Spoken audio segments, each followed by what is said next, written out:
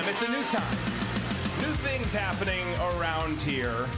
And with new things come some oddities. There's going to be some oddities that happen, but we're really excited to be with you guys. Thank you so much for your patience. Last week I was out sick, got my ass kicked by some bug, meant to be here all week, prepping the changes for all the stuff that's happening behind the scenes, and then I just disappeared because I was sick and under the weather. But glad to be back. Pumped for all that's coming. By the way, we hope that you're joining us over on Rumble, rumble.com/Drew Berquist, or if you're on the RVM network over on Rumble, just as good. That's awesome. So glad that you guys are here. Got some great stuff to get to tonight.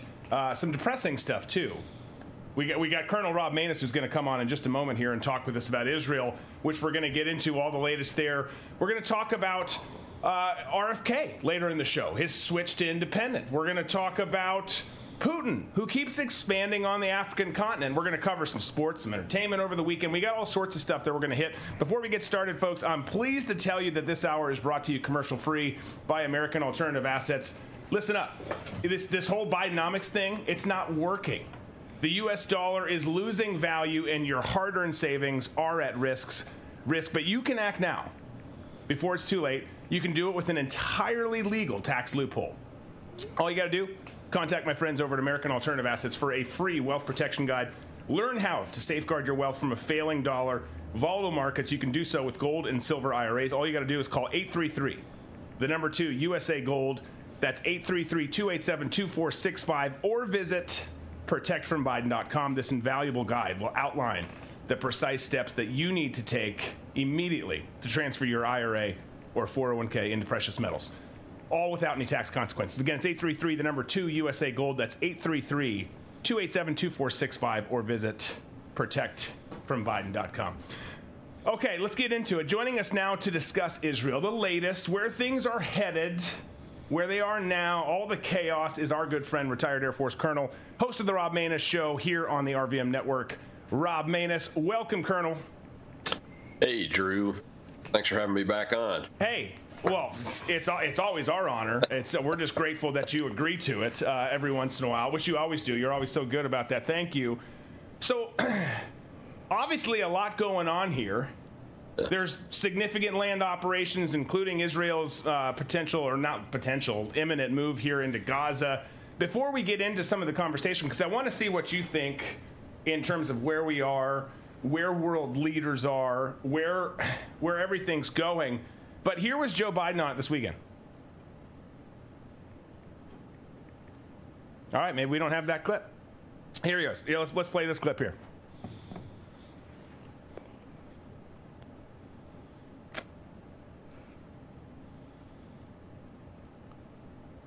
There's limited fighting already on the northern Israeli border, and I wonder, what is your message to Hezbollah and its backer, Iran? Don't come across the border. Don't escalate this war. That's right. Okay. Don't. By the way, while we're on Joe Biden, just to get this done, Disco, if you're ready, the guy saying this and so much more about this issue is the same guy, not this one, the same guy who had to be helped off the stage yet again. Let's just skip it. Let's just get into Colonel Biden. Our TD is not in the studio today. We've got some remote issues here, but the guy who had to be helped off the stage yet again by Jill came on stage right to left, helped him off. And you've got him saying, don't go in. Do you think anyone cares what he says? No, what they care about is what they see the United States doing, and I think we've got a deterrent operation, what's called a flexible deterrent option, flowing with the two carrier battle groups going to the Med. We're putting more combat air assets in the rest of the Middle East as kind of a blocking force in case the Iranians or somebody else tries to push an air package over to mess with this operation. And that is the business of what we do when we want to deter bad actors from doing what we don't want them to do. And Joe Biden saying it, I mean, it looked good and sounded good because he can get one word out 3 times in a row if he's on the right at the right moment in whatever drug it is they're giving him to be up for that. Unfortunately, he was sitting down, so he didn't have to stand or walk or anything like that. And I hate to be making fun of it, but I mean, it's just pathetic. It's pathetic. It's embarrassing, and that part of it is risky, Drew. I mean, I think, like I said, I believe we've got the right stuff flowing to the right locations. That we're hearing communications from out of Tehran and out of Syria that indicate that they get it, but does our NATO ally Turkey get it? I hope they get it by the fact that the Gerald R. Ford is sitting right off their coast and the Eisenhower's on its way. But they better get it, because if they mess around, just because they think they're a member of NATO, they could get away with it. I don't think once our folks are there and get the rules of engagement handed to them and get their operations planned, which are already completed, by the way, I'm sure, that they would be able to get away with it if they actually take action, kinetic action especially. Go ahead. Well, I was just going to point something out that I noticed in that interview, and this drives me completely insane as far as the media goes. And just kind of to pivot back toward that interview with Scott Pelley. Scott Pelley asks a question. Biden just says, don't go, don't go, don't go. Scott Pelley, instead of having a follow-up question, answers the question for him. And you'll see this time and time again with the media. If there was ever any doubt that the media, the corporate media, are just an extension of the Democrat Party, it was on full display right there. Yeah. You don't, if you're a journalist, you don't answer the question of the question you just asked. Aren't you glad Mike Wallace is dead? It doesn't have to look at this travesty of what used to be. I mean, his deal, he would never let him get away with that. He would be poking him in the chest, I believe. Yeah. He'd be poking at him and saying, "You can't answer the question, can you, Mr. President?"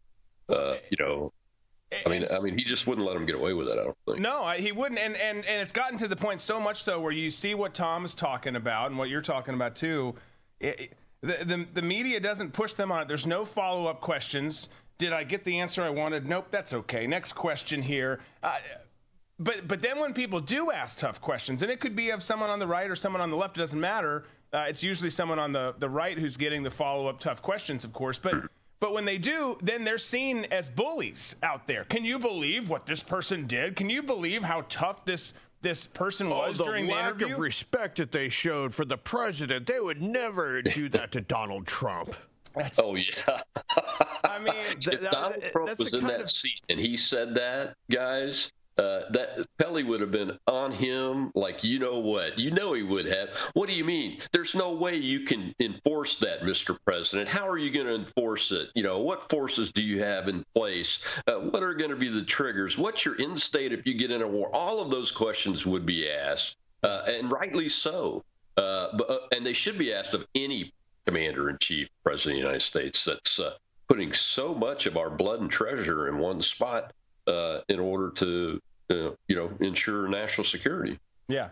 Well, you brought up earlier, so two carrier strike groups, show of force happening there. You've got the U.S., who's now allegedly put 2,000 troops on standby to deploy to the Middle East.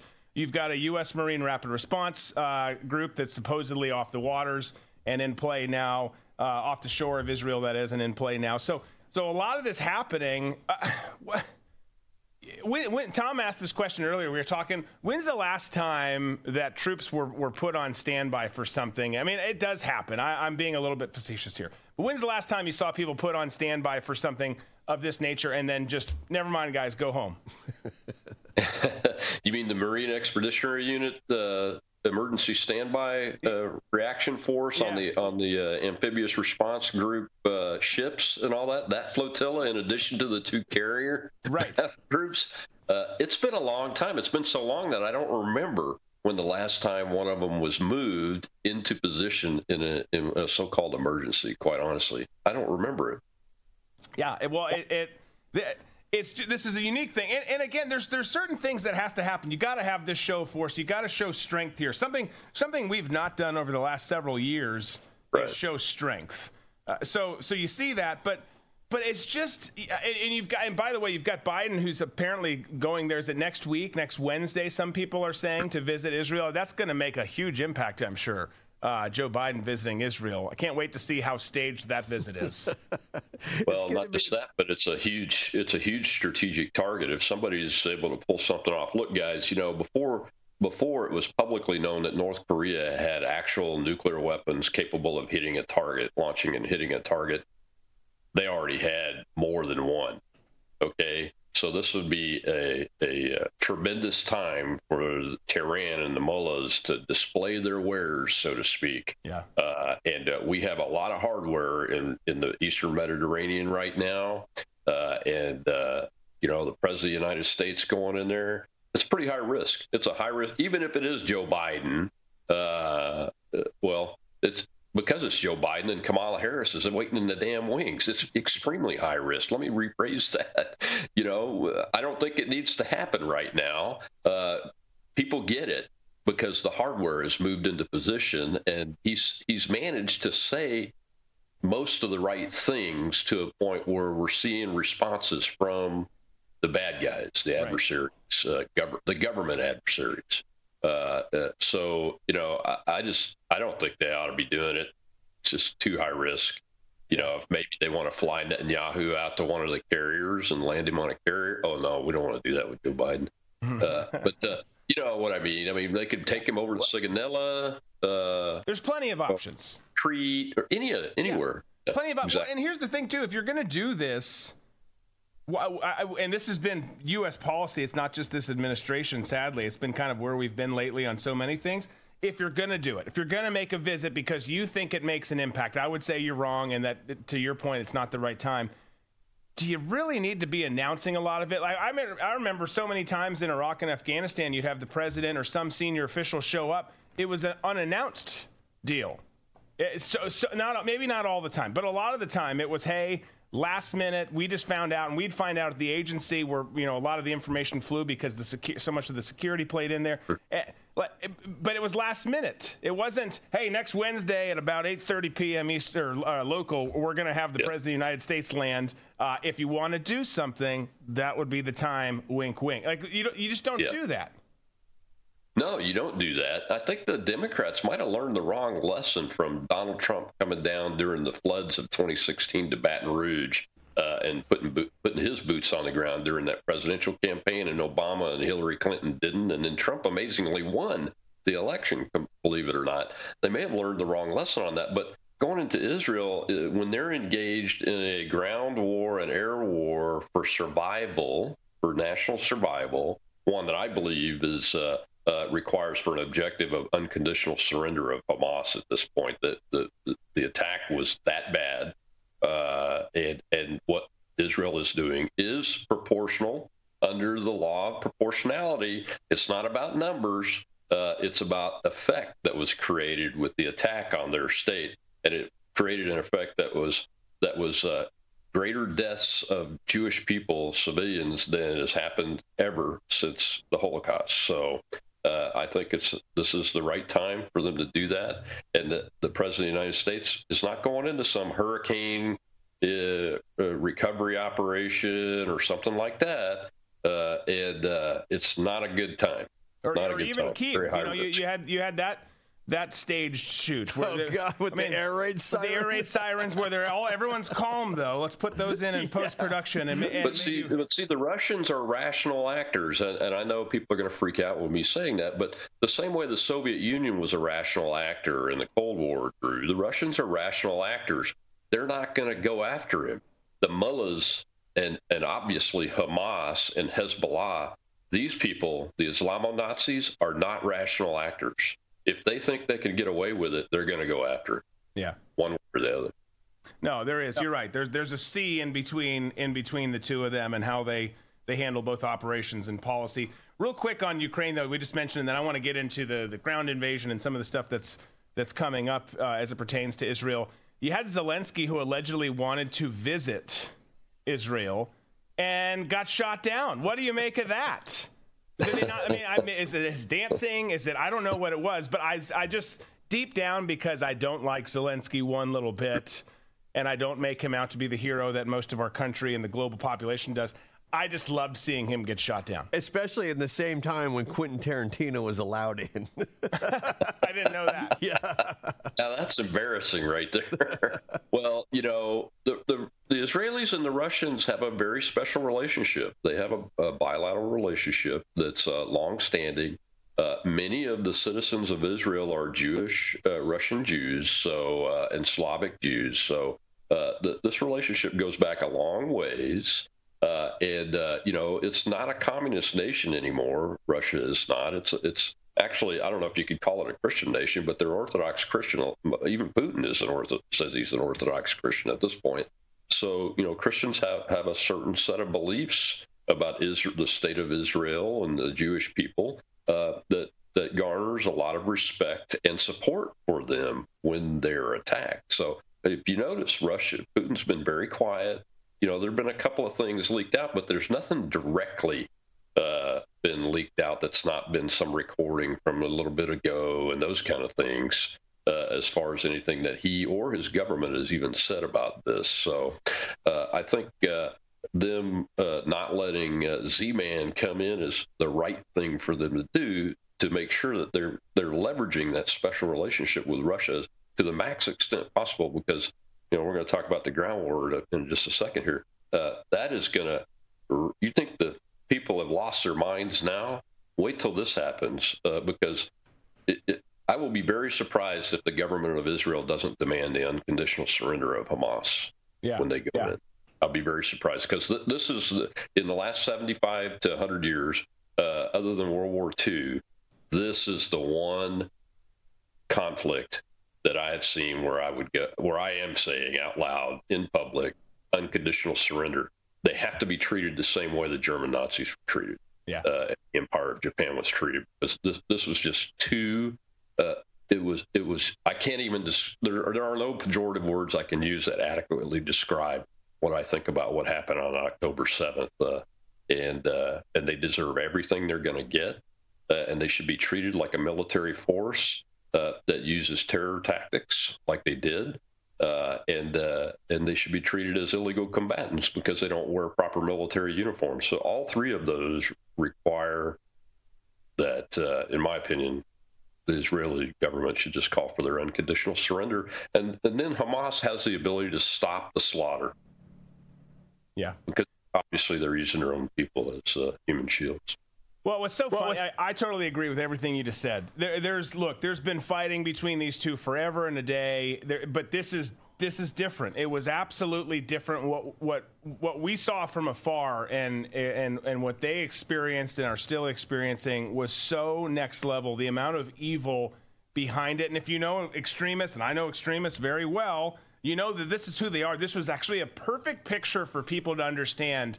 This is who we've been fighting in the GWOT for the last 20 plus years. They're all like this, and you can't treat them like you treat a traditional enemy. You can't treat this like a battalion of Russian soldiers or people from over here. They're animals. They just are, and that's the truth of the matter. I thought it was so funny how on day, like the first day after it, or maybe it was 2 or 3, whatever.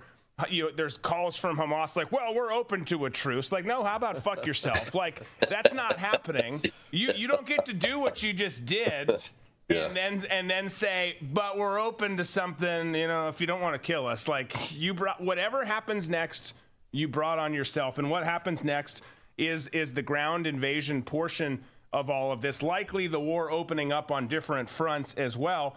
But this ground invasion, too, I mean, this is going to be, you look at the devastation that's happened in Gaza, and devastation makes it seem like I'm disappointed by it. I'm not. It doesn't hurt my feelings whatsoever. I kind of get a little bit aroused by it when I see it.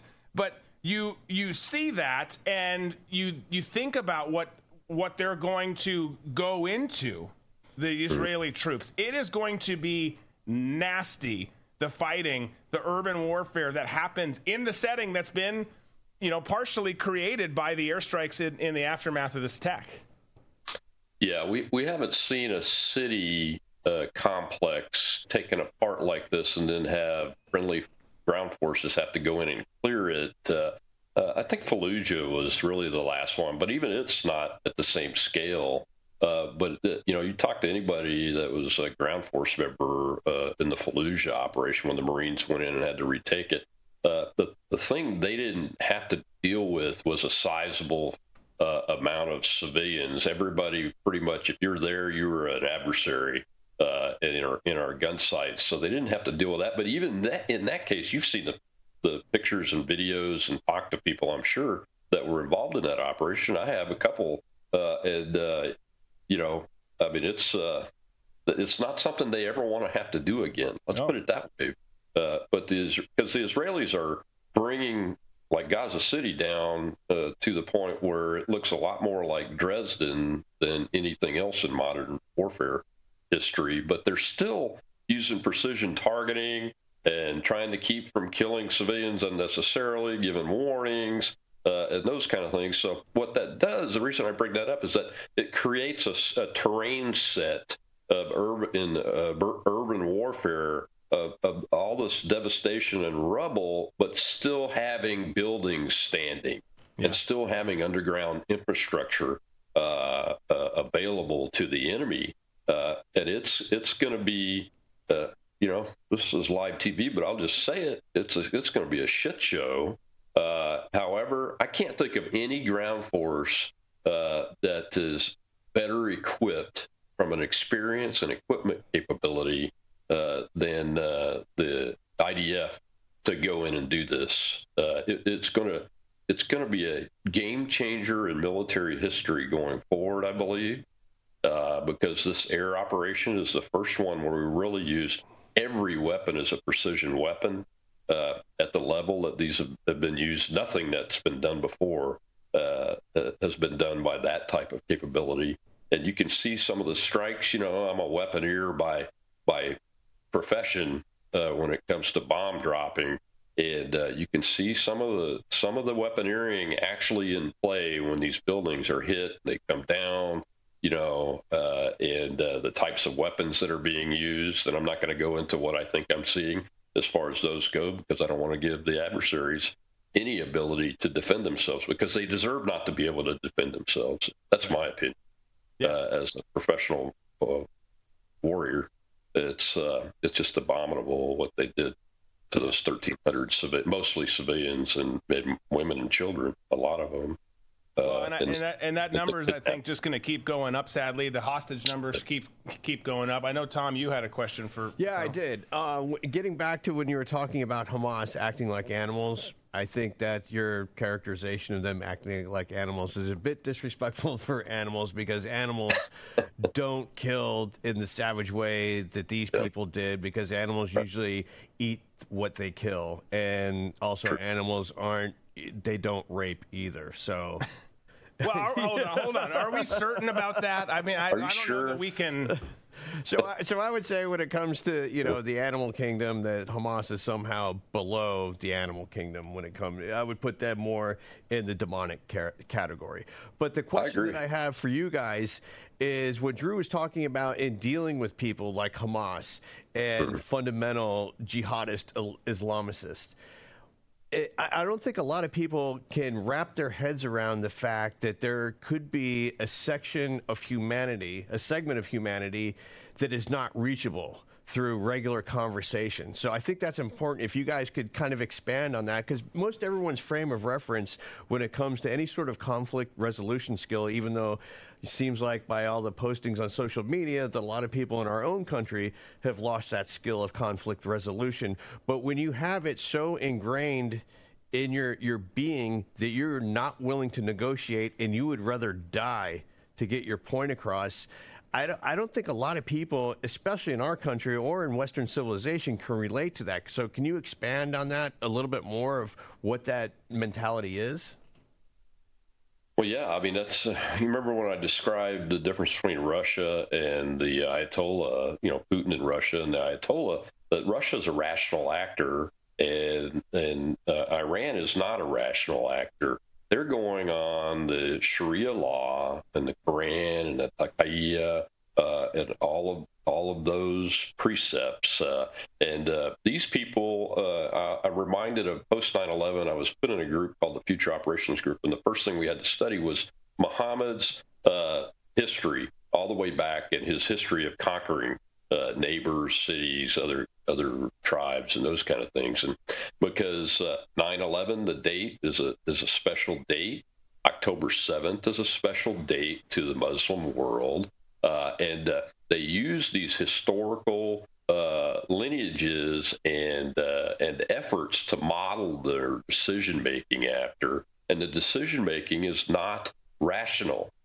Look, this is a religion that, when taken to its extreme, kills the infidels because they're not believers. And if you decide you're going to believe, they put you through a process that sometimes can even result in you not surviving it because you say the wrong thing or make the wrong turn and those kind of things. So it couldn't be more different than the rest of any historical civilized society. Even when we were out chopping each other up with swords, bows and arrows, and the Romans were roaming the earth, and and Genghis Khan was out there. You haven't seen anything like this with this modern weaponry and this savagery that still exists in the rest of the world.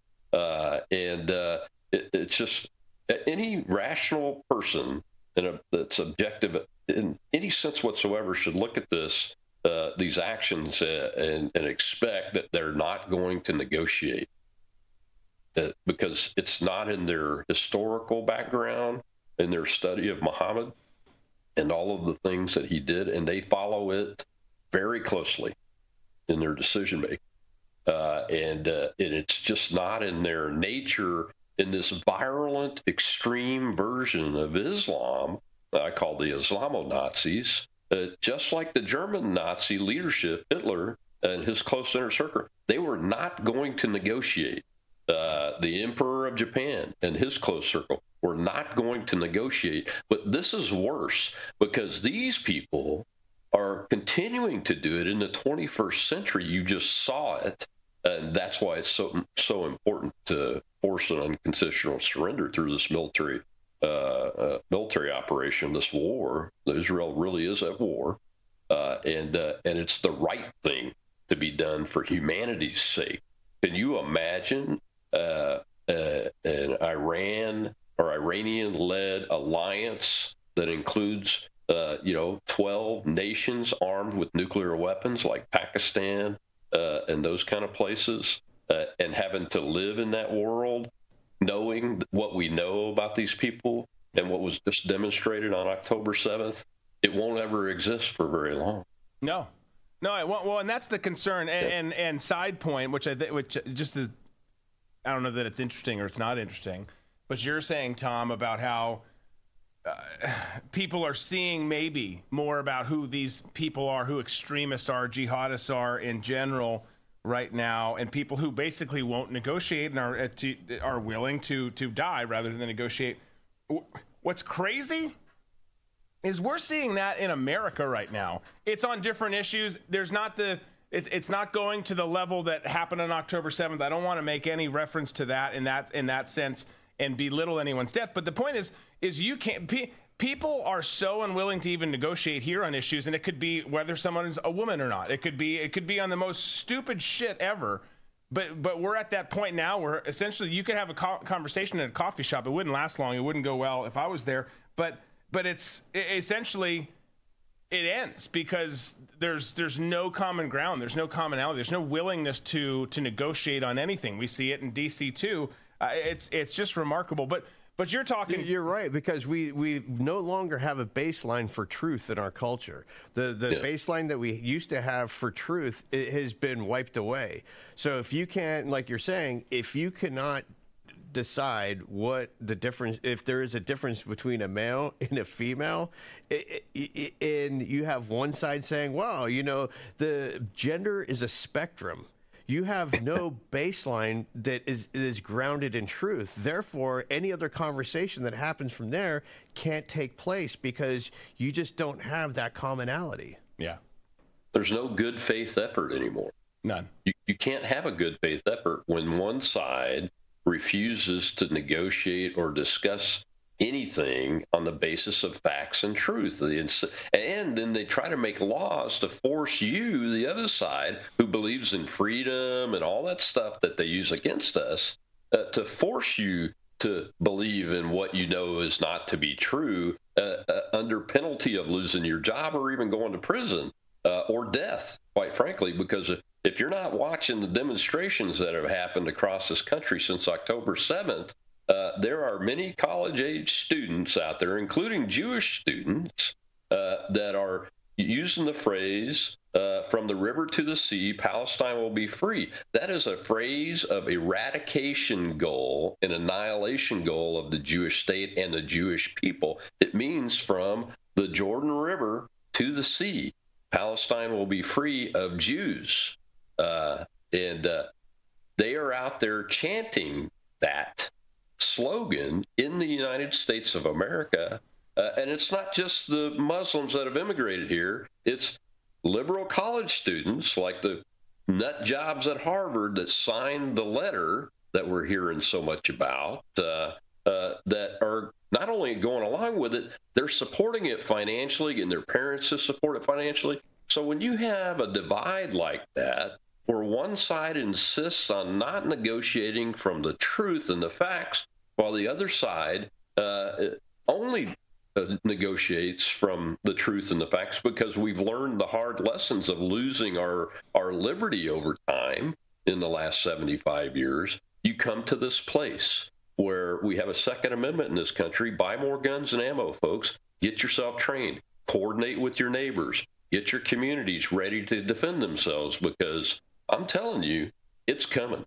And we're lucky it didn't go off on the big jihad day that happened, the day of jihad that Hamas called for, but they just weren't ready for it. And they know that in this country, there are over 300 million AR-15s in the hands of Americans that will defend what's theirs and their lives. Yeah. No, and I'm so thankful that nothing happened that day too, at least of substance. Obviously, some big protests, some big stuff, which are disappointing and shows the state of where we are. But we're so vulnerable. I was talking about it on some different shows that day, on whatever day that was, Friday, I believe, and it is going to come. To your point, Colonel, that's such a sobering, disappointing, frustrating thought to think of, because all the people out there who are like, to our conversation earlier, how could anyone act or behave like these people do? Well, they've been acting that way forever. You just haven't been paying attention. And then how could anyone come and do this and do these attacks on innocent Americans and have days of jihad, whether they're called for or they just happen?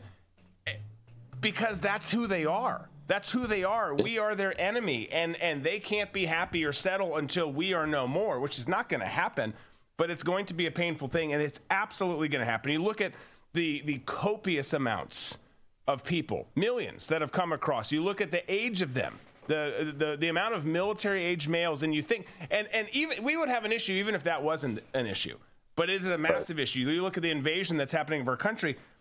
If you can sit back and think, oh, we'll be fine, nothing bad's going to happen. Like, if you really think that, you're a dumb motherfucker. Like, that's just not, it's just not true. And pardon my French, but that's how I feel about you. Because it will, you can't just have all of these bad things happen and be like, oh, golly gee, nothing's going to happen here. Let's go down to let's go to the lake and catch fireflies, which does sound fun right now. And it's night now, so maybe we could do that. But it's so naive to think that. It's going to pop off. And what the Colonel was saying about seeing college students now going along with the protests with the Palestinians, these protests to me aren't really protests.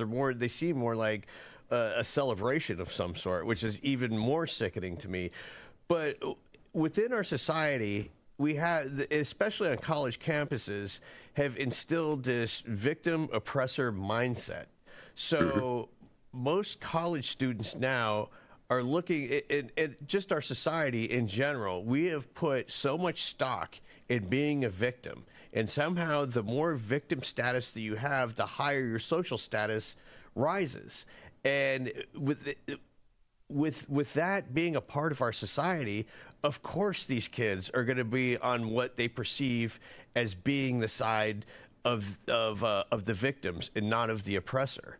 But what this reminds me of, when I see these kids out, these college-age kids out there throwing in with Hamas, it reminds me of that scene, the scene from Gran Torino, when the Asian girl and Clint Eastwood's son are walking, and they get surrounded by the three black guys. And Clint Eastwood's son, well, it is a different character, but in real life it was his son, is like, "Hey, Holmes, what's up?" And they're like, "Holmes." And then Clint Eastwood gets out and goes, "These guys don't like you, and I wouldn't like you either. They're not your friends. You know, get your patty ass on down the road." That's what these kids in college don't realize, that these people that are throwing in behind and celebrating Hamas, when it comes down to it, they don't want to be their friend. They just see them coming out as more numbers for them. For a lot of them, they hate those people that are marching with them right now. And the sad fact of the matter is, those kids are so dumb, they don't even know it right now. Oh, yeah. I don't know if y'all have heard about it, but the decolonizer movement, I think it originated and got popular out of South Africa and everything, which, I'm not making a commentary on what was being done to black folks by that government and all that for years and years. That was wrong.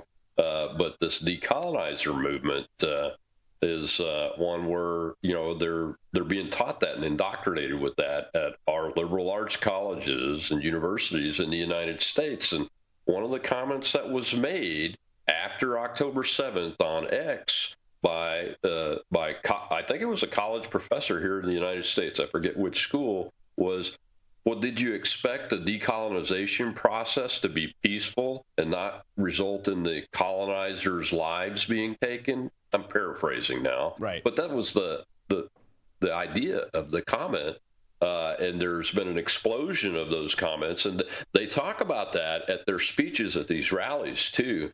So these kids have been indoctrinated in that to the point where only 27% of that age group that's in college now thinks that Israel should be supported, and that Hamas are the adversaries that did a horrendously wrong action that should be, number one, prevented from ever happening again and be held accountable. Number two, only 27% of the kids in America at that age group believe that, whereas at the age 65 or over, it's up in the 80%, and 50 to 65, it's like 54%. So you can see in those brackets that the effect of the indoctrination that's happening, and it's a Marxist Islamist type of indoctrination using things like you've heard before: critical race theory, decolonization theory, settler theory, gender, here in the U.S., gender theory and queer theory. And those are all Marxist concepts, but the colonizer one has come out of the first South Africa and then the Palestine movement, and they're flat out saying it. Even our people are, that you should expect that the colonizers are going to get killed when we decolonize these lands. It's absolutely crazy, and it just makes the American in me want to go, okay, bring it. Yeah. Well, but here's the thing. It's like so many other issues, right? They are able to say that, well, you guys are colonizers. You should have seen this coming. Yeah. Our violence is justified. Okay, cool, Scooter. Yeah. Here's the deal. You just killed all those people, and that same argument works now for when we come and kill Hamas and force everyone out of that territory. You can't have it. You can't have it that way, where you think that you can say that and then it doesn't work the other way. That is how they think, and that's how they feel, which is what's so jacked up. But it's like, what did you think? And that's one of the big arguments out there now. You hear it from our dumbass politicians in D.C., particularly squad members. Well, you shouldn't punish all the Palestinians. What Hamas did was wrong, but we shouldn't punish all of them. Well, I understand what you're saying in your heart. Some of you are so fucking dumb that it doesn't even matter. But like, I understand the softer ones and what you're trying to say, but it doesn't work that way. You guys have all supported them forever. You've supported Hamas. You've supported Islamic Jihad. You've been okay with what Hezbollah has done up in the north. You've been okay with all of this stuff. It doesn't work that way. Are there some good Palestinians out there? I'm sure there are. Just like I'm sure there's some decent people crossing our border illegally. But you can't look at it that way. It's got to be, What is the threat? What is the reality here? And the reality is there probably are some good Palestinians. But you guys have backed the wrong side for a long time, and then you just were a part, whether you wanted to be or not, of one of the most heinous things we've seen in our lifetime. There's been some atrocities out there, but this was so next level. And anyone who's like, oh, but don't you feel bad for them? No, I don't. I just don't. Well, the moral equivalency arguments are just, they're absurd. I won't entertain them. I block everybody that comes on my social media and even tries it. I'm not going to debate with somebody that's stupid to try that, number one. But yeah, I mean, it's just, I live in a state of disbelief now when I listen to some of the things that people say, Drew, because they're just nuts. They don't live in reality, right. And the reality is that Israel, the state of Israel, has been forced to go to war now, and they should. I hope they call for unconditional surrender.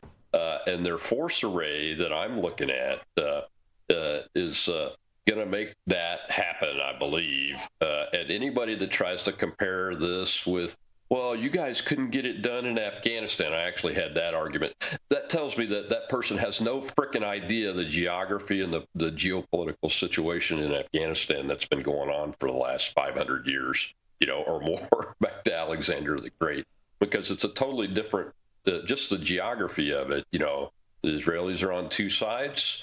The other side's the sea, and the other side's the Egyptians, and the Egyptians don't want the damn Palestinians in their country any more than anybody else does, because you can't trust them because they do things like this. Right. And unfortunately, some innocent people are going to be killed, but the polling shows that 77% of the average Palestinian agrees with what Hamas is doing. That's why they keep voting for them. So, it's kind of like, would you look at me post or during World War II and say you need to feel bad for the German citizens because they're not responsible. It's the Army and the Air Force and the Navy and Hitler that's doing this. Well, bullshit. I call bullshit on that because it's not true.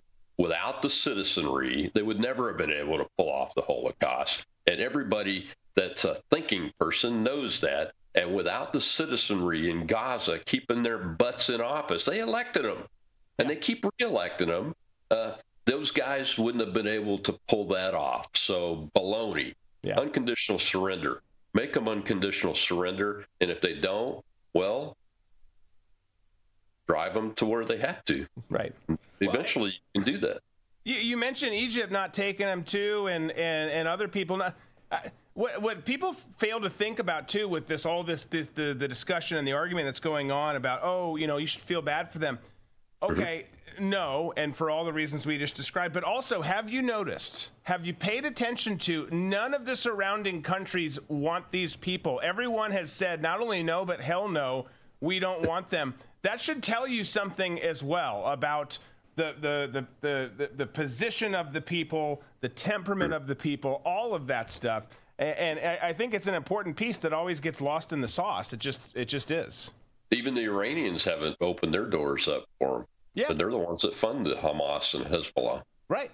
Yeah, you guys go cause havoc, wreak havoc down there. We'll support it. We'll send you rockets. We'll send you ammunition, all that kind of stuff. But if we don't want your freaking people, no. You guys are crazy.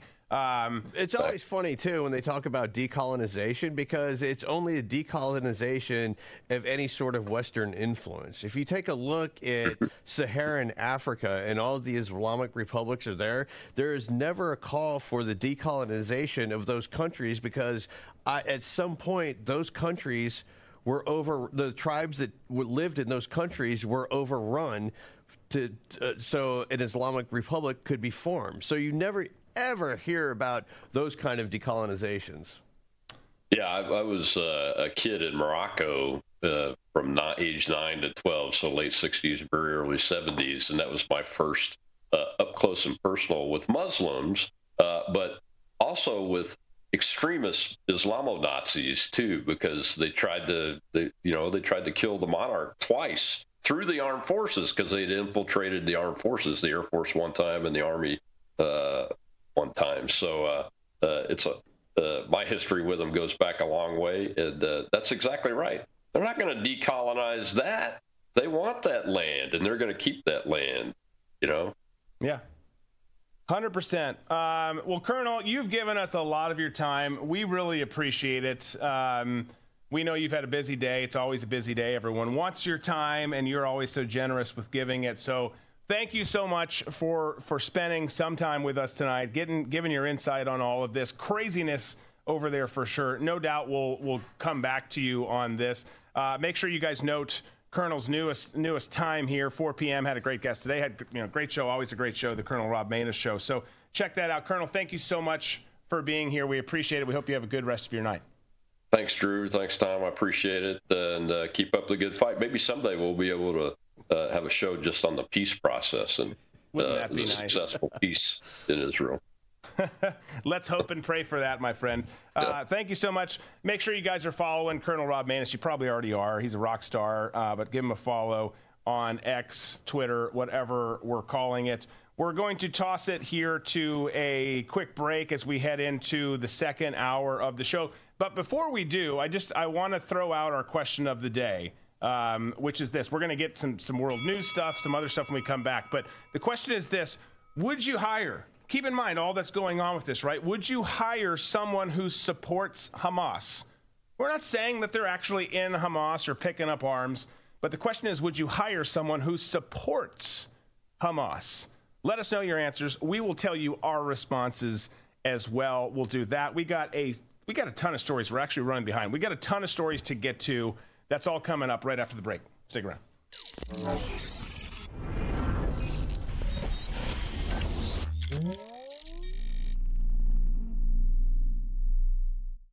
If you're like me and you want to be prepared for the unexpected, that's where the wellness company's emergency medical kit comes over in. 40% of Americans say that they would avoid a doctor or a hospital unless it was a catastrophic situation. Medical emergency kits with ivermectin. The kit contains 8 potentially life-saving medications for you to keep on hand in the event of natural disasters, supply chain shortages, medical emergencies, or like an apocalyptic situation. These are the actual medications that you would need in the event of certain situations. So they've got emergency antibiotics, antivirals, antiparasitics.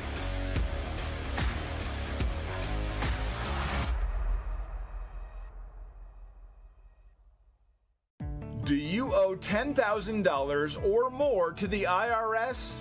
Have you been threatened with levies or have unfiled returns? The IRS is hiring 87,000 agents to boost IRS collections, and they have the power to seize assets, freeze bank accounts, and they can even take your home.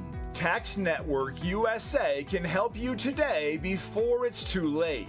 Our CPAs and certified tax experts have proven strategies that work for taxpayers time and time again. These same strategies have saved over $500 million in back taxes, permanently resolving tax debts for good. Stop collections and get relief today before it's too late. Moms and dads of America, you love your kids. You love God. You love this country, and you're tired of watching companies betray your values and ruin great products. Don't get angry. Invest your time, energy, and money into the people that are building the country you want for your kids and standing for the values that will lead to their blessing and protection. Invest in companies like Brave Books. They are on a mission to create content for kids that is safe for them to enjoy. They have kids' books that teach about character, hard work, and the value of being brave. If you join their Book of the Month Club, you get a new book sent to your door every month that will teach your kids pro-God, pro-American values.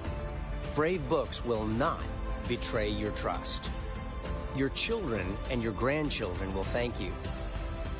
Remember, the land of the free depends on the homes of the brave.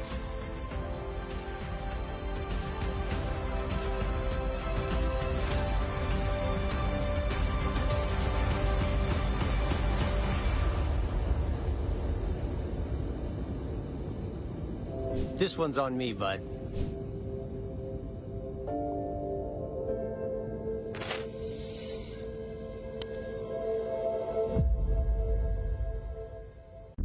Attention Americans, breaking news. Biden's dangerous plan for a digital dollar is underway.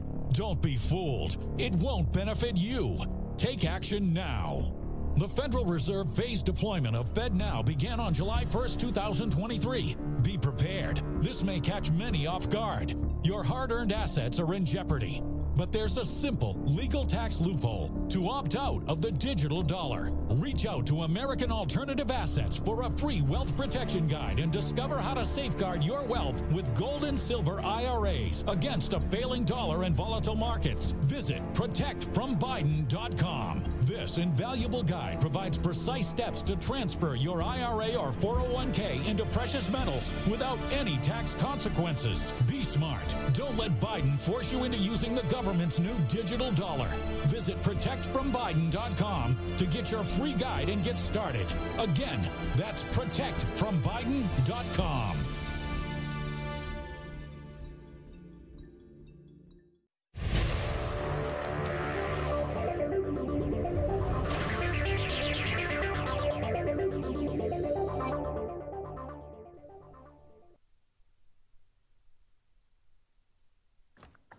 Hi. Hi. All right. Well, welcome back. Here we are. Reminder question of the day was, would you hire someone who supports Hamas? Again, they don't have to strap a bomb on their chest or pick up an AK. Just the question is, would you hire someone who supports Hamas? Whether it's on social media, they go to one of these stupid-ass protests that are happening, whatever the case might be. Let's get to some answers that are out here. We've got, hey, Jackie, by the way, I didn't see Jackie come in, who says, first answer I saw, no, double exclamation point. Debbie says absolutely not. Porous typo, hell no. Nope, not hiring, says Barb. Not just no, but hell no, says Texas Panhandle Patriot. Barb, I'll try and come back to your question that I just saw there in a second. Hey, Jill, by the way, good to see you. Mostly knows. Trying to look over here on some of the other platforms. Too many platforms to look at.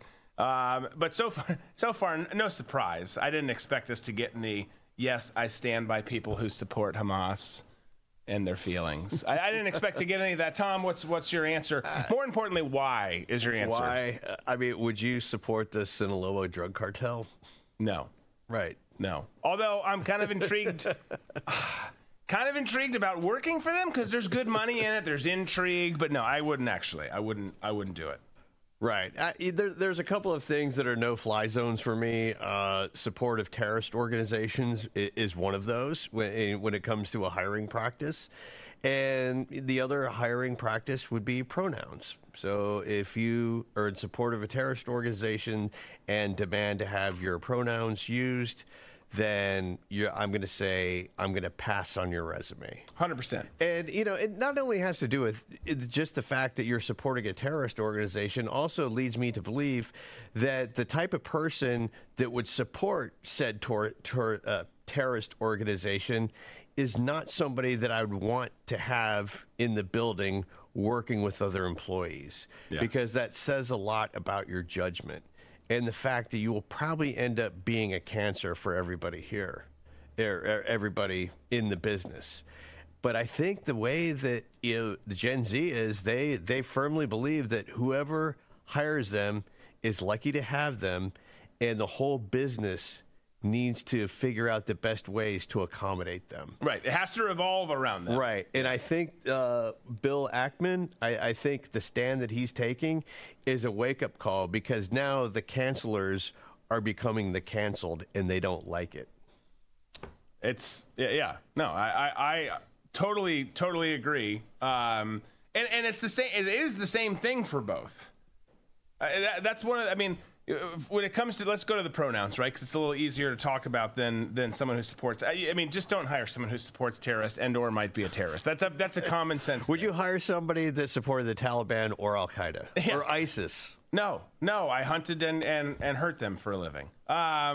So yeah, I mean that's a good question. You should get it out there. By the way, it's not a bad question. What's ridiculous is these days you can't ask that. Well, that goes against this labor law. Right. Asking if they're a terrorist that might one day detonate in our office is against the rules. But the pronoun stuff. I mean, that is the biggest thing. No one cares really. I mean, we do. No one wants you to have these stupid pronouns that aren't real and don't actually align with reality. But the biggest issue with it is in terms of a workplace is, and I think we've actually had that question before, would you hire someone who has pronouns on their resume? And the answer was also, just like for a terrorist or a supporter of terrorism, a resounding no.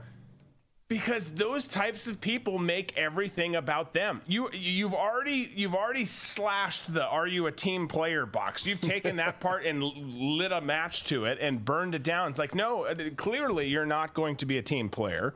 You're all about you. No, that's not true. Yes, it is. Stop it. It's very true. You don't know who you are. I'm hiring you for a specific skill set. Anything other than that skill set, I don't want to know. It has no bearing on your job performance. And for people to get obsessed by that and say, oh, you have to do this because this is me, and if you don't, you're a horrible person, and I'm going to burn your company down. Yeah. You don't want that person in your organization. Yeah, no, you don't. You don't. Unless you're a terrorist organization, at which point then that makes a lot of sense for you. Your hiring practices are different than ours. They just are, and they should be. I'm a hard no also. Just not doing it. Again, I don't feel bad, and I almost feel bad that I don't feel bad about Palestinians, but I just don't. You've been a part of this for a long, long time. Most of you, not all of you. There's no absolutes in anything. I get that. I preach that a lot, but you've known about all of this stuff forever. And if you're I'm pro this, I'm pro this. In the case of this question, I'm pro Hamas. Like, I definitely don't feel bad for you. But even if you're like, well, I don't support everything they do, but it's like, have you called for their removal? Have you called for the end? Unless you're a Palestinian who's like, I denounce all these people and I think they should all be tried and hung. Like, I don't think you can be trusted. You. But how many of those people are scared to say something like that? And I'm sure there's some of those. Yeah. I'm sure there are. Like, again, we can't live in this world of absolutes. There has to be some out there. For sure. Right. But what always gets my attention is the fact that you have all these refugees, and no country in that region, Egypt, Jordan, will take any of these refugees, any of these Palestinian refugees. Right. So that gives me a lot of pause of going, okay, what's going on here? Are these countries using these people as human pawns just to get them killed? Or is it the fact that these people are so out of control that none of these countries want to deal with them?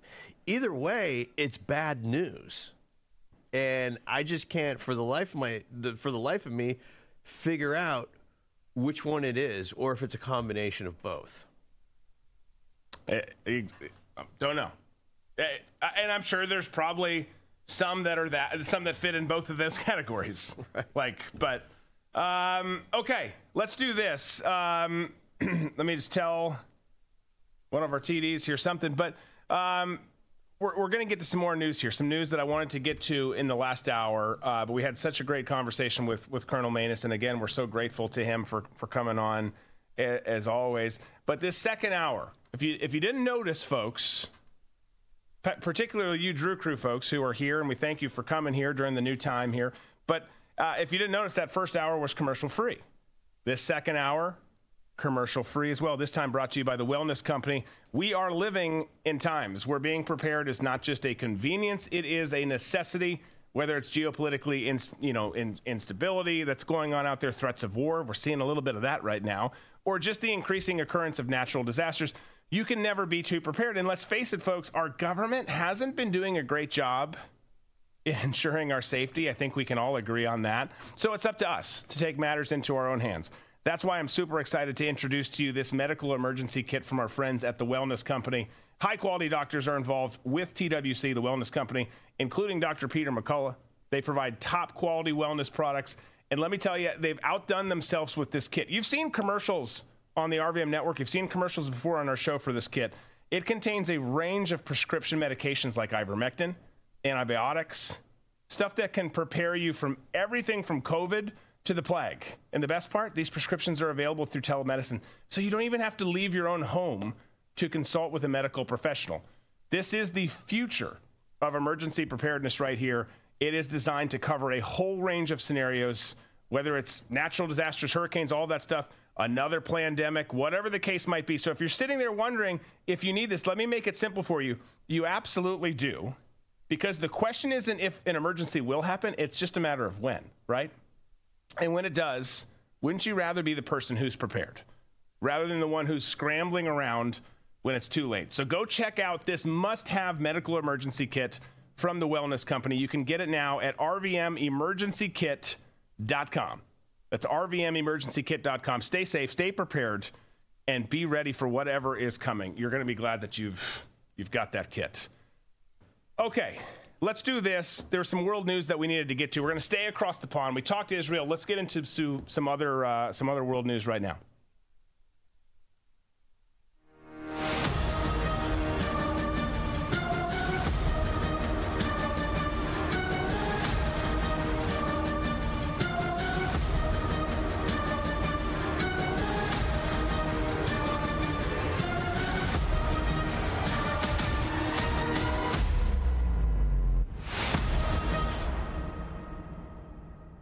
Look at Hamas make it into the new bumper there at the end. With our M4s. Yes. You're welcome, Hamas. We're kidding. We don't like you.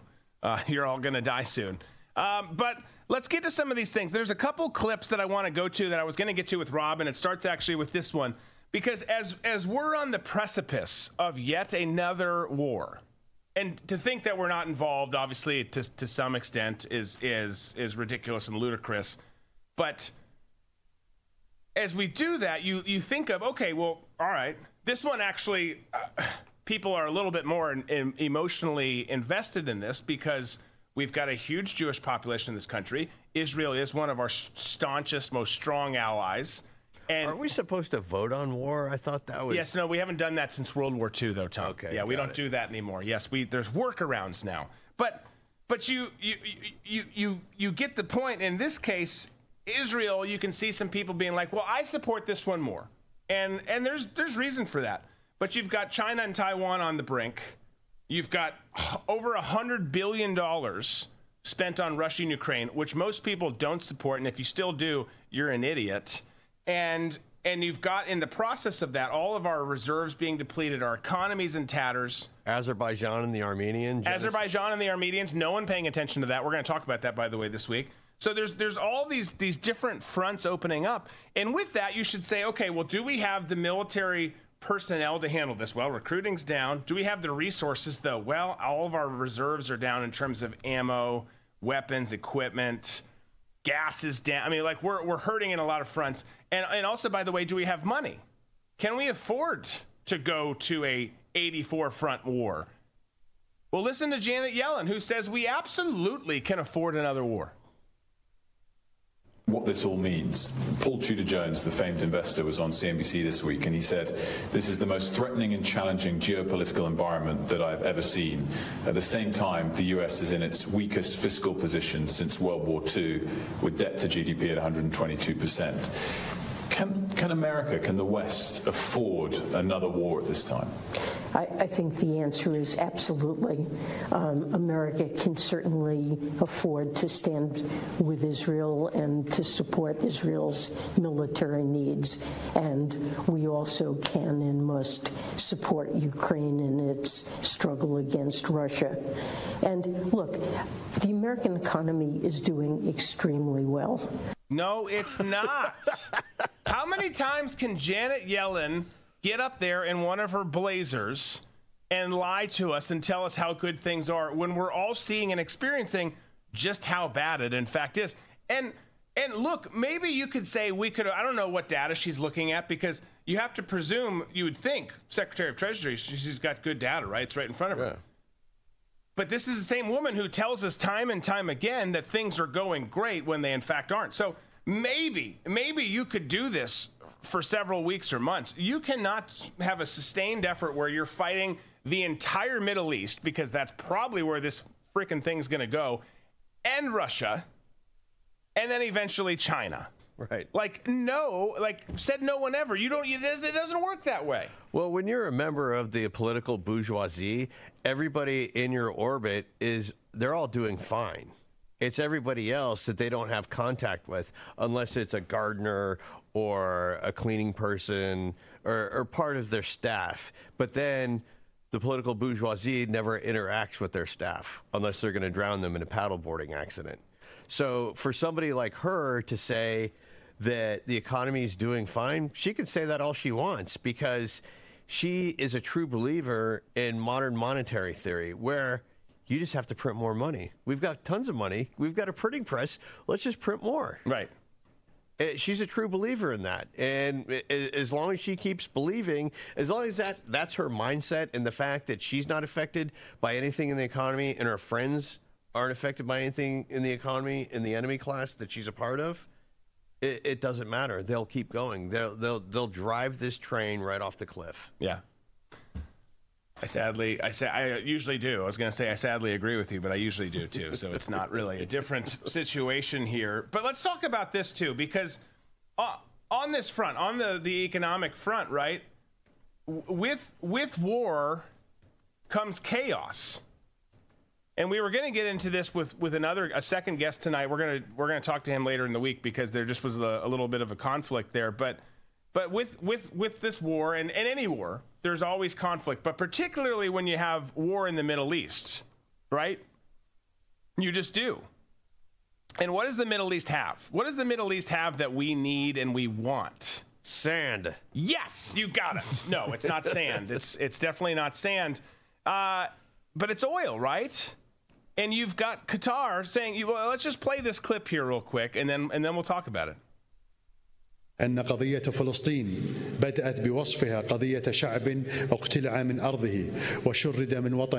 First and foremost, if you don't speak Arabic, you're just SOL. Just SOL. I don't really speak it anymore either, because in traditional government standards and terms, they taught me Arabic and then sent me to Afghanistan, where they speak Dari. That's how it works. That's the government for We'd love to teach you Chinese, Tom. And then we're going to send you on a PCS assignment to Brazil. When I first got into Afghanistan with the Green Beret A team from third group, they were all fluent in French because, well, up until 9/11, that was their area of operation, right. was West Africa. So that made sense, but it was just weird going there, going, yeah, we're all fluent in French. That's literally that's how we work. I had it's a dumb story. I'm not going to go into it, but that's literally how we work. But what he was saying, you've got Qatar threatening to cut off international gas in support of Palestine. And that's what he was talking about. They're threatening the West, saying, hey, here's the deal. If this thing keeps escalating, we're going to screw you over, and it's going to jack up prices. And they know that we are no longer energy independent, which we were on the path to being, and we should be now, but we're not. Thanks, Joe. But this is the thing, too. So you've got Janet Yellen in the clip before saying, okay, we can afford this. No big deal. We can afford another war. Well, first of all, no, you can't. Second of all, if this does escalate, the levers that the folks in the Middle East can pull to put us under more pressure and make things hurt more is so devastating with how much they control because of all the oil and what it does to gas prices and to the economy writ large. I mean, it's not just gas, right? It's sending goods to and fro. It's all of this. So this is an interesting thing. Now, I don't know where Qatar ends up on this, where this actually happens. Do they actually do it? But they've got a pretty good FU card that they can play. Right, which is hilarious because they've never taken any Palestinian refugees. Right. And the ones they did have, they expelled from their country. So it just, again, the Palestinians are being used as pawns by everybody in this, by Hamas, by other Islamic republics in the region. It's just, it's maddening. It's like nobody wants the Palestinians to come live where they live or share their land. They just want them to be the arch nemesis to Israel. And that's it. Period. But, I mean, do you think this actually happens? I mean, between them and Saudi's starting to get more involved in conversations. You had Saudi talking to Iran the other day. I mean, this could be kind of that backdoor. Joe and Pete would love, the whole backdoor. This could be one of those things where we really do get screwed. Right, and I think that Putin will play a big role in this. Yeah. If he can somehow convince Qatar, Saudi Arabia, just to go put the screws to him. I'll help you out later on during BRICS. You can be a part of it. You can make more money than you've ever imagined before in your entire life. We've got them while they're down. We've got your great Satan, my arch enemy, on the ground. We've got our boot right over their throat. Just go ahead and ratchet it up, and we'll crush that Adam's apple. Yeah. Yeah.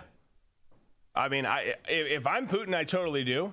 And I think that's totally happening behind the scenes because they play the game differently than we do. They look at the entire picture. They play the long game. And I'm not saying that we get everything wrong. Don't hear me wrong on this. I do think that we do a lot of things right. Some of the things we're doing now, as we talked about with Colonel earlier, in terms of the show of force and all of that.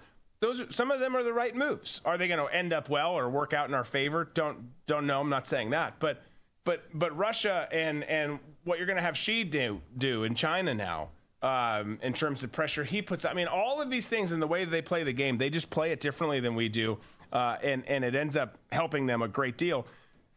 Not last thing, but another thing, just kind of in this realm. We talked a lot about the people. We had the question of the day actually kind of ties into this. This kind of ties into our conversation with Manus and the question of the day, and people who support Hamas, or not just Hamas, but other extremist groups, or people who are big time supporters and are intertwined with groups such as Hamas. Hey, Captain Rock, by the way, good to see you. You've got a woman from my home state, my birth state of Minnesota. We're not going to go super far into this, but you've got a woman from Minnesota who is a big-time supporter of the Palestinian effort. Their freedom, pushing back against Israel, all those things. Loved it. Loved Palestine. Loved the notion of Palestine. And you know what happened to her? She was killed by Hamas. You know why?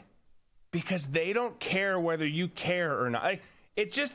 We talked about this earlier today. That doesn't matter. Yeah, but I'm on their side. No, you're not. No. You're not. You might think that you are, and that's cute. But you are not on their side. You can support any issue you want out there. But when it comes to something like this, and particularly when it comes to extremists or jihadists, I understand their plight, so I'm on their team. No, they will behead you on sight. Right. Because you are a Western chick who says oofda and you betcha. And I'm not making fun of that. I grew up saying that shit too. Okay? But that's just how it works. And I'm not celebrating her death either. I wish she was not dead. But this is a good reminder that you pretending that you're so noble, taking their side, guess what? Look who killed you. The people you were supporting. Right. You know, about 30 years ago or so, I was dating this chick who... I can't wait to see where this goes. It doesn't go anywhere weird. Okay. Unfortunate, but I could make it go weird. No, let's keep it straight. Okay. So I was dating this chick, and there was one thing that I could never get past with the relationship, and it actually was the ending of the relationship, because at the time, the IRA was, in Northern Ireland, the IRA was still going on and detonating bombs and this and that, and I remember her telling me that she would often donate money to the IRA, and that was something that I could never get past. The fact that you would be, and that's one of those things where a lot of sort of European people, they have very strong opinions of it, where the British shouldn't be in Northern Ireland, so the IRA is justified in what they're doing and so forth, but it doesn't have, the historical context that goes as far back as the Muslims and the Jews in the Mideast. But I remember for myself, it was very hard for me to be with somebody that was sending money to finance the killing of innocent people. Right. And that eventually just led to the dissolving the relation. I had to break up with her. It became too much. So I think you made the right move. Yeah, and that's how I feel about, like this woman who's like throwing in on this, the killing of innocent people. And I know a lot of people were going to debate back and forth about, who's being killed more. But in this one instance, this one attack, it's, to me, there's a bigger picture. But when you're just looking at this one attack, to me, it's simple from this one attack of what's going on and what the response is, but we could go down a whole different rabbit hole of, where was the intelligence failure? Was it on purpose? Was it just, that whole, there's so many different, this is such a hot button topic with so many people that it's literally walking through eggshells that have IEDs underneath them. Right. Yeah, no, it is. And which is the perfect description for this. But when it comes to first of all, you got to date people who agree with you spiritually and politically these days. I think you always have. But when it comes to this, everyone wants it to be more nuanced and kind of going back to our earlier conversation. Here's the deal, Magellan. Tom dated some strange chicks. Yes, Tom's got the best stories. He's dated some strange chicks. He's found the right one now. But there's really no in between. I like to say, I've said it already today. I don't believe in absolutes in a lot of fronts. But when it comes to like an issue like this, there's really just two sides. So you got to pick a side. You can't be like, well, I hope that they just get along sometime. Have you seen how that's worked? It's not going to. That can be your side, but then your voice doesn't really matter. So if you're going to pick the other side, then pick the other side. Otherwise, you're going to pick Israel, and you're going to say, okay, these people are this. You're animals. They're going to look at Israel and say, they're animals. They're colonizers. Okay, but my point is there's two sides. There's two sides to this. Anyone in the middle doesn't really have a voice, and anyone that thinks in the middle that maybe we can get these guys to work this out, you're just not paying attention. You never have. No, Anwar Sadat got assassinated because of it. Yeah. Well, here's the good news. Back here at home, John Kirby, who's not the most uneloquent speaker, he's just not overly smart. Man, he's really sold out over the years. He's a fucking dick, man. He really is. In the beginning of this, I gave him the benefit of the doubt just because, he's got a huge military career, and it's just, he's a schmuck, man. He is just one of those people that gets into D.C. and is just turned into absolute bad news, man. He has drank the Kool-Aid. He's on board with, whatever sort of authoritarian government that we're turning into. He just loves every moment of it. Well, he does. He totally he's bought in hook, line, and sinker for his benefit, part of the DC machine. He says, I think it's this clip. He says in this clip that global warming is a more scary, bigger existential threat than nuclear war. Take a listen. I want to play this soundbite for you that is just last month in Vietnam and ask you if this still holds for the president. Watch. The only existential threat humanity faces, even more frightening than a nuclear war, is global warming going above 1.5 degrees in the next 10 years. Given all the nuclear players in these two areas where we are now engaged on, does the president stand by that comment?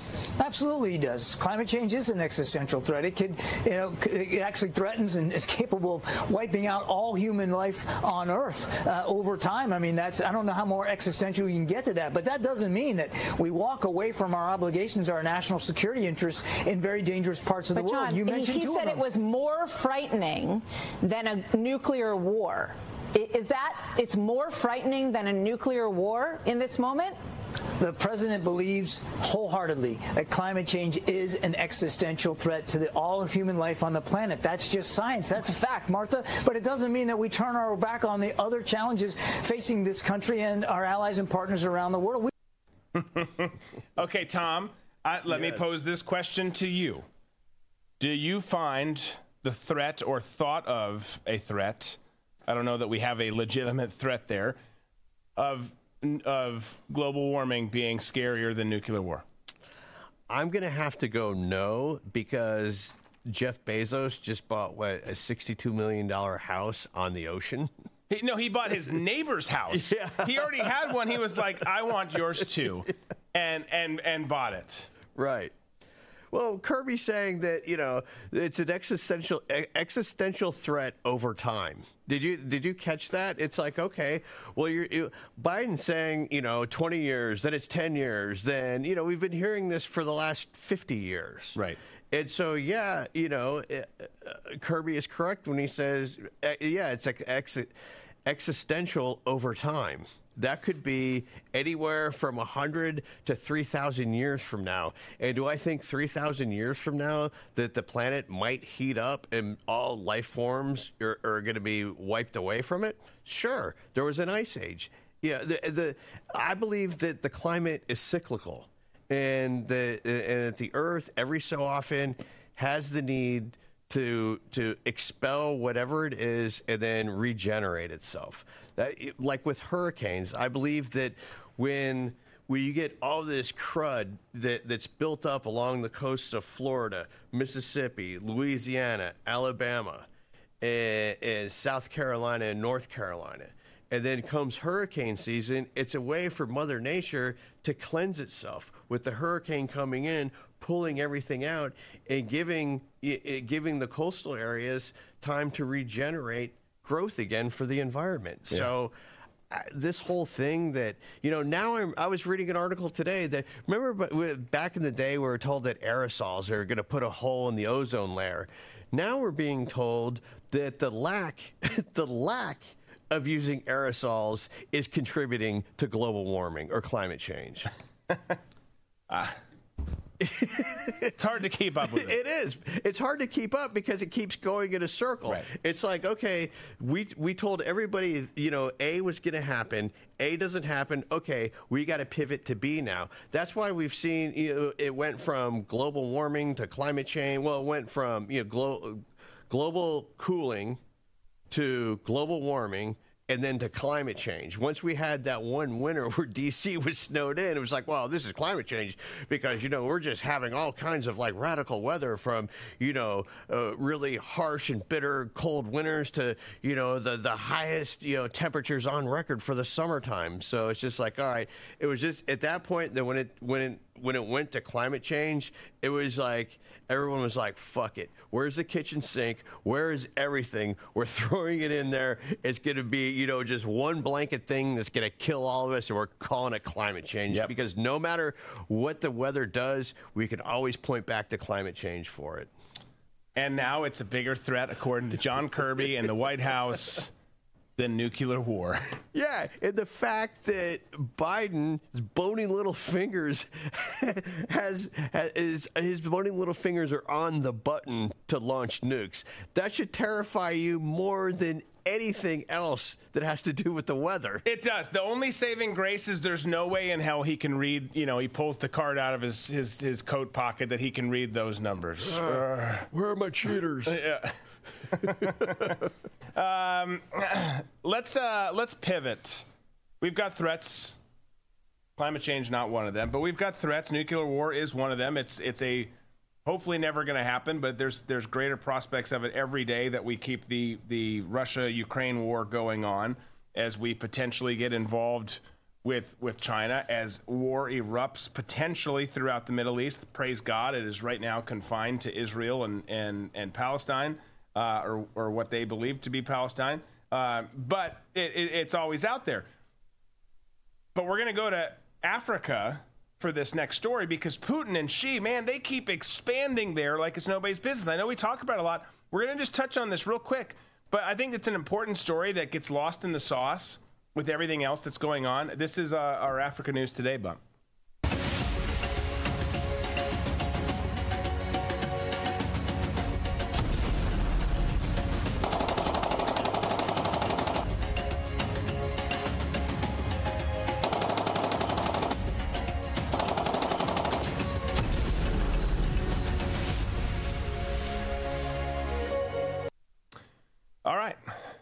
Let's go back to the continent known as Africa that no one cares about, but we talk about here on the show because it's important. There's a lot going on there. It's a resource-rich continent.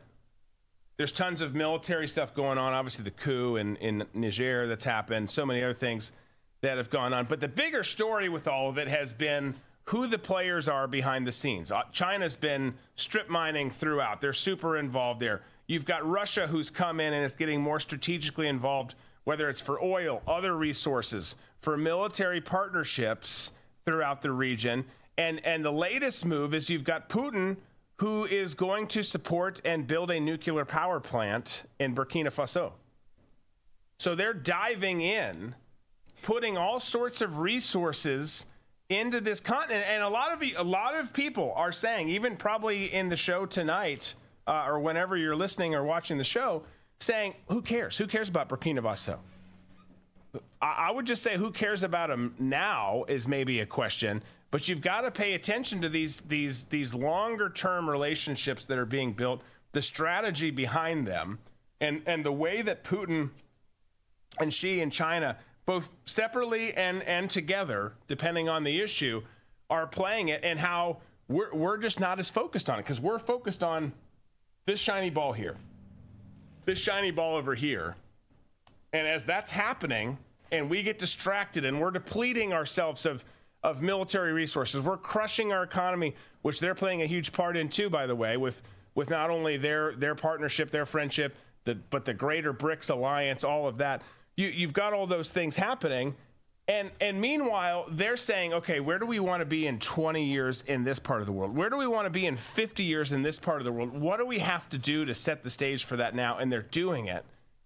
And they do it, and they do it in plain sight, and everyone's like, kind of like some people probably are in the show, like, who cares about Burkina Faso? Who cares about Niger? Who cares about what's going on in the southern part of the continent down there? I think that's a dangerous thing. It's a very dangerous thing to not pay attention to what's going on that continent. And to me, I think one of the bigger plays that Putin's making toward the West Africa is down along the coast of West Africa, especially Nigeria. I'm not sure about Cote d'Ivoire or like Benin or Togo, but Nigeria in particular has a lot of oil production there. And I think there's also not the same amount in those other countries I listed, but a pretty good amount. You come in and you build a nuclear power plant in Burkina Faso. My guess is they're gonna build it in Ouagadougou, which is the capital of Burkina Faso, so they can keep the lights on all the time there and start developing a third world country into a second world country. And the way to do that is through energy resources, and keeping the lights on and getting commerce going is a good way to do that. But to me, the bigger play for Russia down the road is to slowly chip away at the ECOWAS pact between those West African countries. Because if you could make, and the ECOWAS countries are a lot like NATO, where it's like if you attack one, an attack on one is an attack on all. Right. And my belief is, since Putin's doing this, the idea is to break up that pact that they have, so we can start picking off other coastal cities. Because right now Burkina Faso is a landlocked country, and so he's going to want to get to the coast somehow. And so if he can show Burkina Faso thriving with the help of Russia, that's going to open it up to all these other poorer countries who want what Burkina Faso has, and so they'll be willing to make a deal. Yeah. Well, because this is, I mean, and real, I mean, yes, for him strategically, but this is what these people need. I mean, they've been forgotten forever. So for anyone to come in, you could be some other random-ass European country who has really no longer-term strategic goals, but you just decide, hey, I want them to be my friends. What do they need? They need this. They need this infrastructure. You give it to them? I mean, that makes it sound simple, and it makes it sound mean, like they're simple-minded people. That's what they need.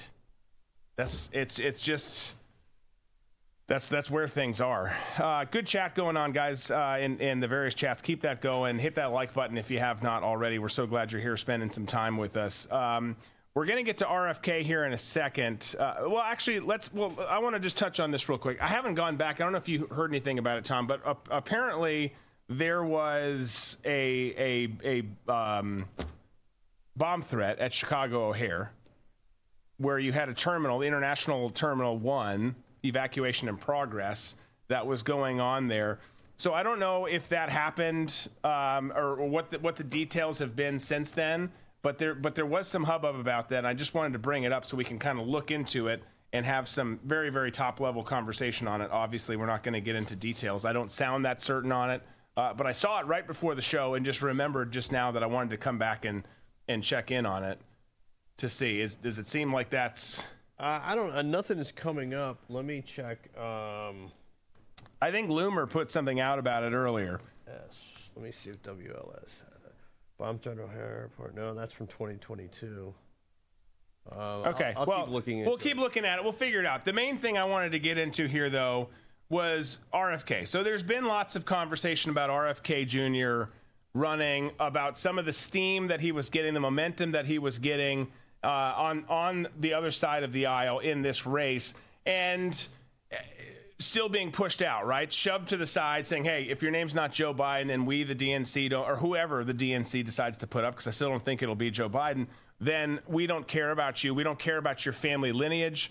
Yes, we were involved in a lot of things as it pertains to your family, too, by the way. So you have all those things happening, and he's being told you can't get on a debate stage. This isn't an open race. We've got an incumbent. We're sticking with him. And there were some polls that came out at certain points in time where he was, in fact, beating Joe Biden on the left.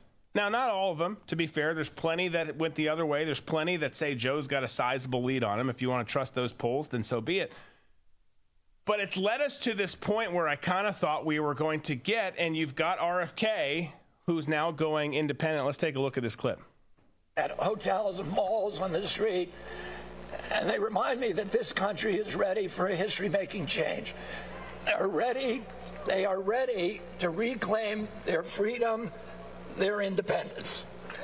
And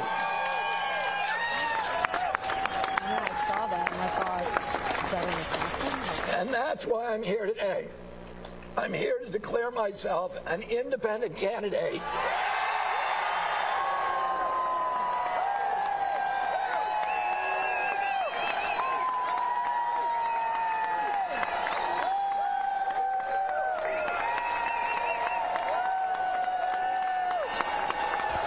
So, independent candidate sees the writing on the wall. It's not even the writing on the wall. It's like a big FU message that was left as a voicemail, shot over as a text, an email, all of those things from the Democrat Party.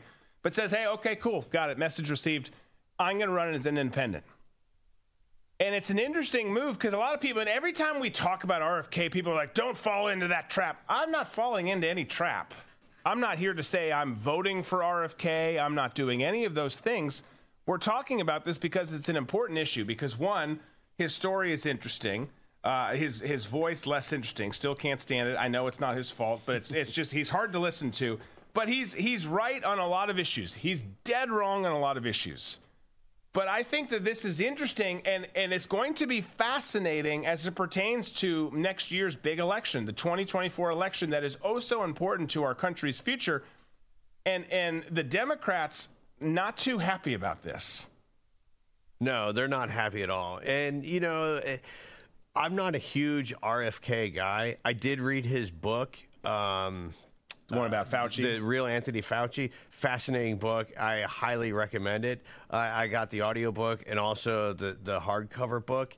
It is the most heavily footnoted book I have ever seen before in my entire life. And like a lot of people have said before, and I've said it myself, if there are lies in that book, Anthony Fauci needs to sue the hell out of him. But so far, that book has been out, 5 years now? Yeah, not a single lawsuit. Not a single lawsuit's been filed. Yeah. RFK, there are a lot of things that I like about his candidacy. The fact that he is so hated by the establishment and has to go outside of the Democrat Party to throw his name into the presidential race says a lot. It says that even more so than the Republican Party, the Democrats, their primaries don't matter. Your vote doesn't matter. Right. They don't care. They're saying they always say this is our guy, like it or not. I mean, look what happened with Bernie and Hillary. It's this person's turn or that person's turn. This is who we're pushing. Shut up. We don't care what you have to say.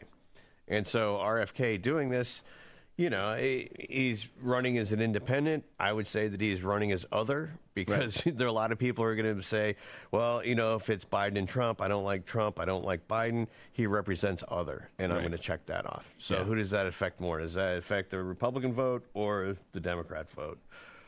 You know, who's going to siphon off the most votes? Well, and there's a lot of people that say and argue that it's going to siphon off more, even if it's a smidge more, even if it's not a huge difference, but a smidge more from the left and from Joe Biden or whoever that person is that they put forward than Trump. But and I tend to think that's right. Like I do. I mean, based on where he is on social issues and so many other things, I feel like you're going to capture more people from him. And then there's going to be people in the middle who are going to say, okay, Biden's been a disaster. Biden's too old. All of the problems with Biden, yada, yada, yada.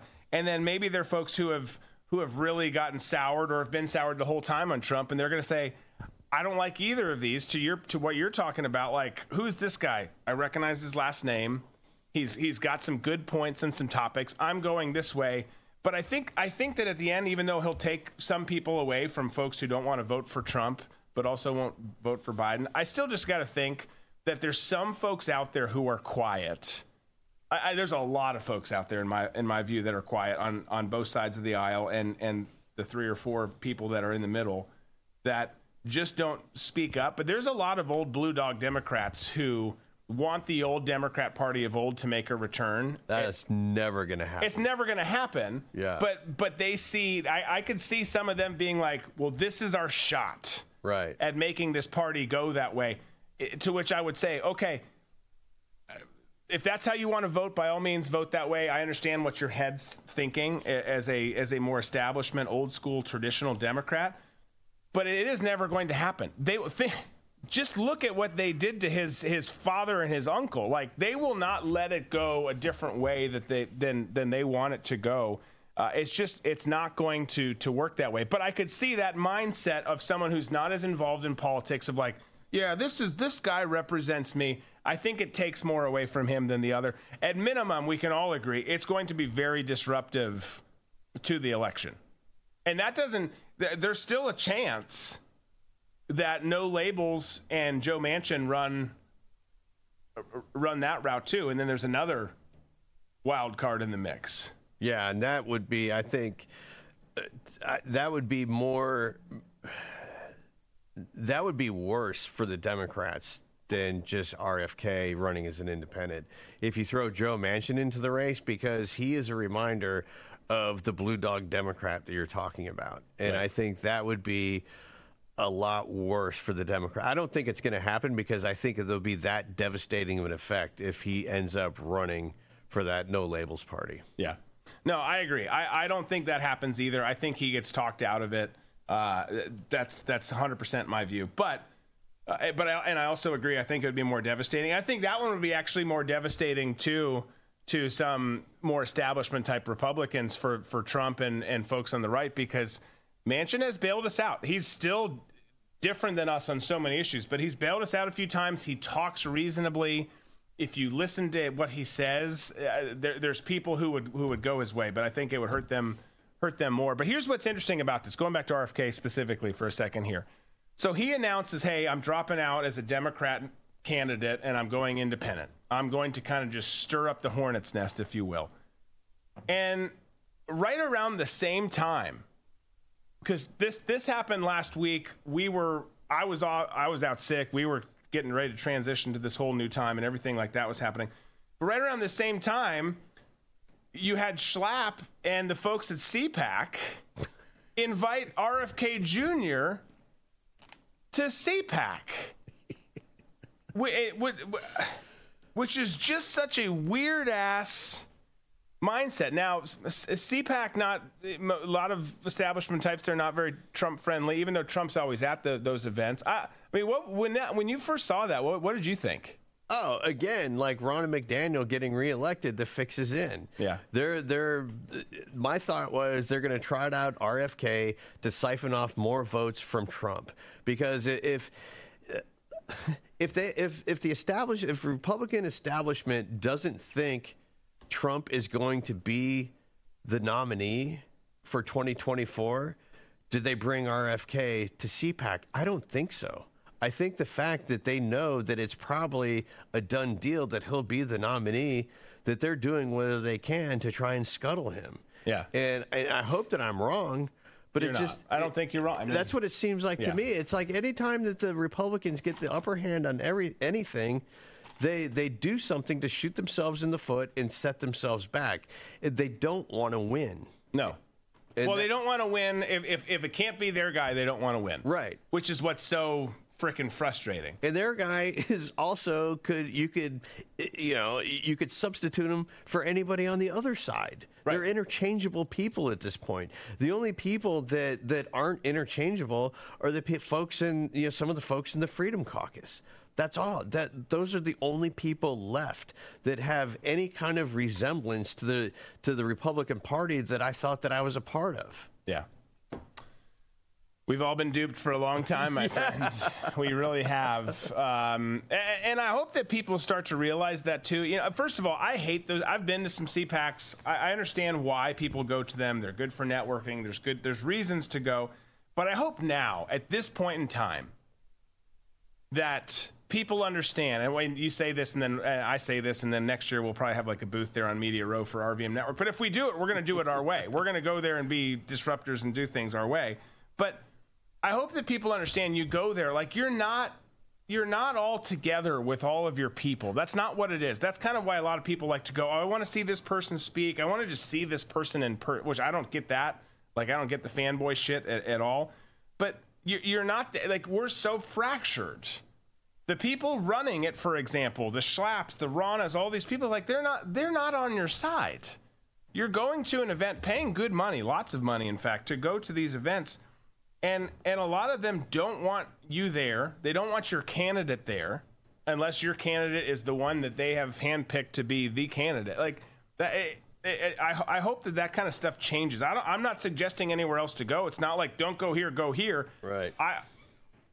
It's their own club, and they don't want you as a member. Yeah. They don't. Have you ever? It reminds me of like, my earbud fell out. It reminds me of like these Hollywood parties where it's like there are different rings to the party. Where like there's like one ring where it's a huge party, but like one ring is just pretty much is like the outer perimeter where everybody shows up and you see people that and you kind of hang out with them. And then there's another inner ring that the outer ring can't go into, and then inside that other ring there's another ring, and then pretty soon a really smaller ring that you got to be really part of the in crowd to be in. And that's what this reminds me of. Yeah. No, that's a good description, and that's just kind of where we are. And none of us are anywhere near that last ring you talked about. Yeah, not even like you can't even sniff it. Like you can't. There's and they'll deny that ring even exists. Exactly. So speaking of, you mentioned Freedom Caucus earlier. We've got establishment, rhino types. And then there's some people who are confusing, right? And everyone has their opinion. Everyone labels everyone the way that they do. So we're going to go to someone who's got a lot of people confused, to Nancy Mace. Nancy Mace voted to oust McCarthy, which was great. Appreciate that. There's other things she's voted on. It's like, I kind of think that maybe you're an establishment type. But I will say this for her. I will not slam anyone on any one decision. Several decisions, you're starting to get on the radar, and then you make all of them, and all of a sudden you're Lindsey Graham. That's a different situation. But she's done some good. She's done some bad. I think the jury's still out. I tend to be in the camp of she's more establishment, to be clear. But she's done a couple things right. She helped us out with this McCarthy vote. And I bring up this next clip because the McCarthy vote, a couple other things she was a part of. And she decided, this was last week too, but again, bear with me because I wasn't here last week, so we get to play some clips from last week. We're just going to do it. She decided to show up to the Hill with a cute blazer and a wife beater with a scarlet letter on it. And she's going to talk here. That's not really my question on it. Take a listen to it, then we'll discuss. I'm wearing the scarlet letter after the week that I just had last week, being a woman up here and being demonized for my vote and for my voice. I'm here to let the rest of the world know and the country know I'm on the side of the people. I'm not on the side of the establishment, and I'm going to do the right thing every single time, no matter the consequences, because I don't answer to anybody in D.C. I don't answer to anyone in Washington. I only answer to the people. Thank you. All right, so first of all, that's not true. That is, well, it is, conceptually speaking, it's true. You're supposed to answer to the people 100%. You don't. I don't think that you fall in that camp. I'd love to be proven wrong. Love to be proven wrong. My question is do we like Nancy Mace wearing a wife beater with a scarlet letter? Obviously, she's one of the more attractive, congresswomen that are there, actually defines herself as a woman, knows what a woman is. Obviously gave us the great kind of slutty prayer breakfast moment that we've played multiple times and enjoyed so much. But do you like the look, Tom?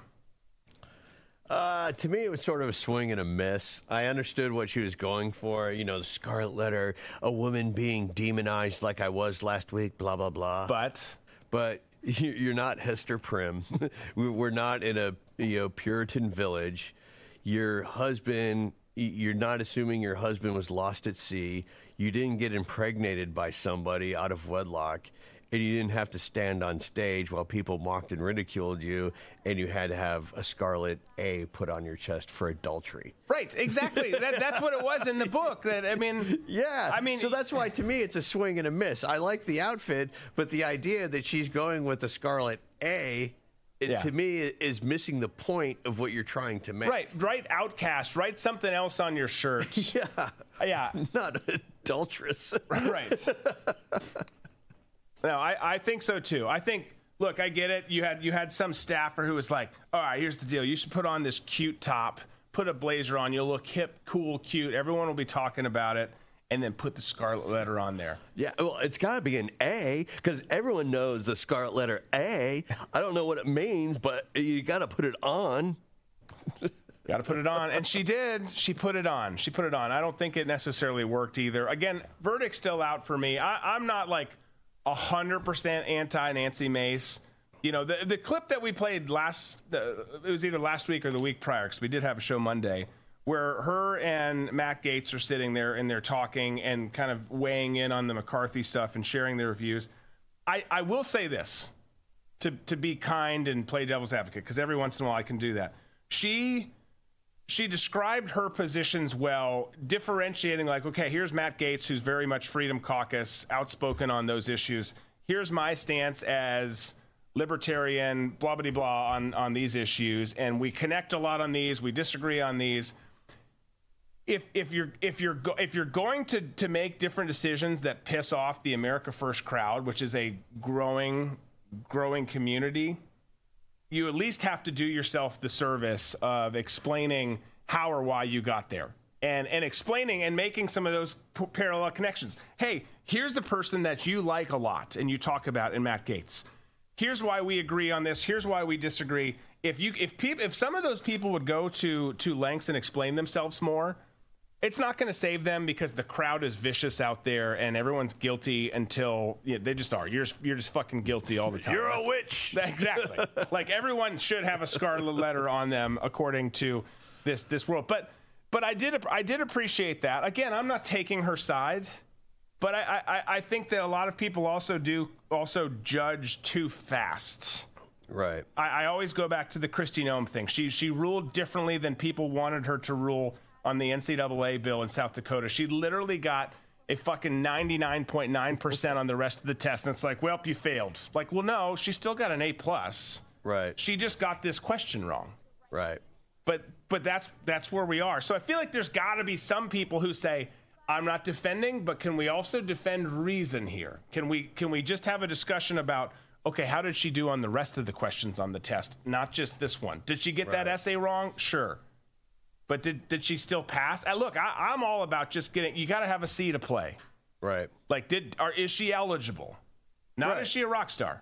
Don't get me wrong, I do like Nancy Mace, but nobody's perfect. And this was sort of a cringeworthy moment. I think it would have been much more effective for her to make that point. And don't get me wrong, I think the fit was great. She pulled it off well with the wife beater and the blazer. Totally dig it. But the A just lost it for me because it has nothing to do with anything. The best thing I think she could have done was have the same fit, but just write out scarlet letter. Right. Something different. Something different. No, she pulled off the look great. She pulled off the look. I mean, porous. She's endowed well. I don't vote for titties, though. Yeah. I mean, that's true. It doesn't work that way. She's if that all were about the attention. case, Dolly Parton would be president in my eyes. Yeah. I mean, if that's your jam, But she's all about attention. Also, Porras actually says, I tend to agree. I think all of them are, and that's the biggest thing. That's where they need to be judged. Okay, you say all these things, but is that because that's what you think people in South Carolina, or that's because you think people in the America First crowd want to hear? How's your voting lineup? How's your donor base line up with that? Like, how does everything match up? That's the question. But most of them are. Again, we talk about all the time. These people are attention whores. They walk around like they're Angelina Jolie, 10, 20 years ago. It's like, you're not. They're all working on their brand. Yeah. And that's exactly what she was doing by this exercise that she did.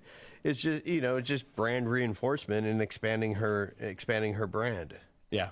That's the era that we live in. We were just talking about it today with the NFL and the players and the difference between the NFL of the 90s and early 2000s and of now. It's all about brand. It's all about the personal brand of the athlete rather than the team.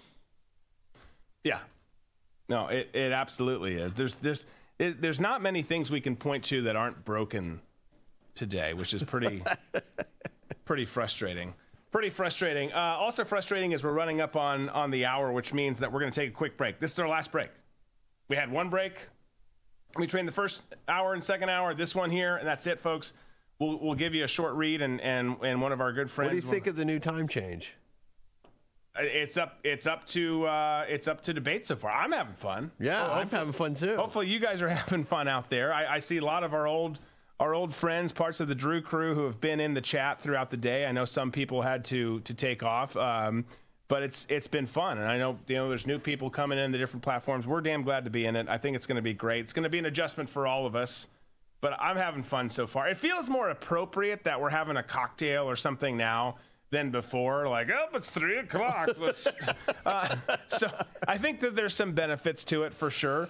It helps for bringing on guests. We've got great guests all week. Colonel Manus obviously was on earlier today. Gretchen Smith from Code of Vets tomorrow. Brianna Morello coming on Wednesday. Wayne Dupree coming on Thursday. There's other people in the works. So it's going to be an awesome week. Super pumped about it. We still have a full hour to go. So we're going to take a quick break. We'll be right back to hit a bunch more stories. Stay with us.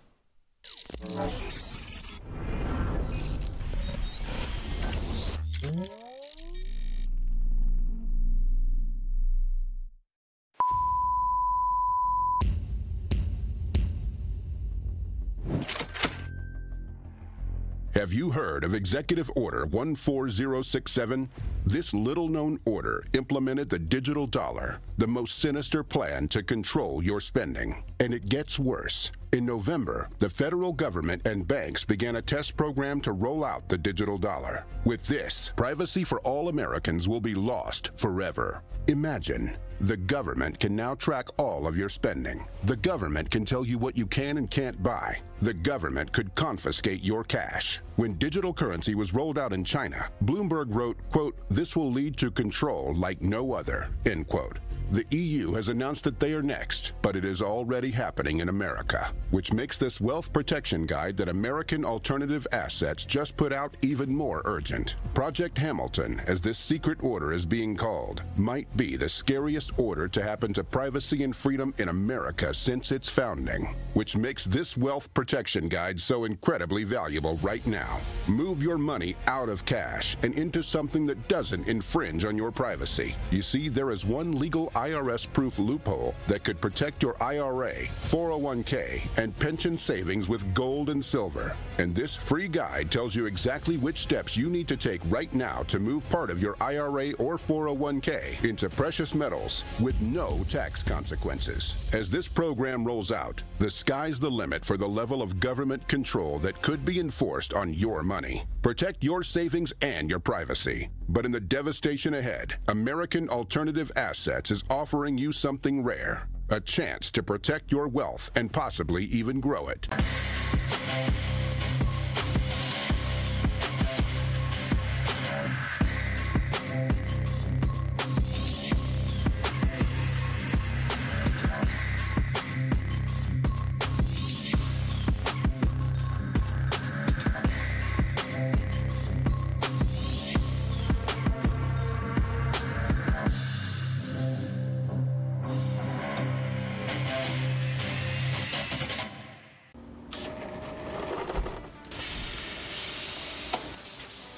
When I invented MyPillow, my passion was to help each and every one of you. And 20 years later, all of your support is what keeps us going. Because of you, we've been able to create thousands of USA jobs and help millions get the best sleep ever. To thank you, my employees and I are bringing you a limited edition MyPillow.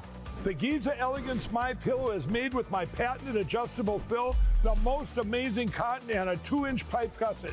It has 4 custom loft levels, machine washable and dryable, and you get my 60-day money-back guarantee and 10-year warranty. Go to MyPillow.com or call the number on your screen. Use your promo code to get your limited edition 20th anniversary MyPillow queen size. Retails for $69.98, now only $19.98. That's right, get a queen size MyPillow for only $19.98. From all of us here at MyPillow, thanks America! Get more of Drew and This Is My Show with Coin Club exclusively on the RVM network. Coin Club members get a This Is My Show challenge coin, an exclusive Friday morning show for Coin Club members only, automatic entry into show-related sweepstakes, and other in-studio bonuses. Plus, members get access to all other premium content on the RVM network and no ads on written content on redvoicemedia.com. So join the club and carry your coin with pride. Go to dbcoinclub.com. Military and first responders get 30% off their memberships. Again, that's dbcoinclub.com. Current Drew Crew members need not apply. Military and first responder discounts are available on monthly or annual memberships. All members, regardless of subscription type, are automatically entered into sweepstakes. However, challenge coins are only issued to annual members. Learn more at dbcoinclub.com.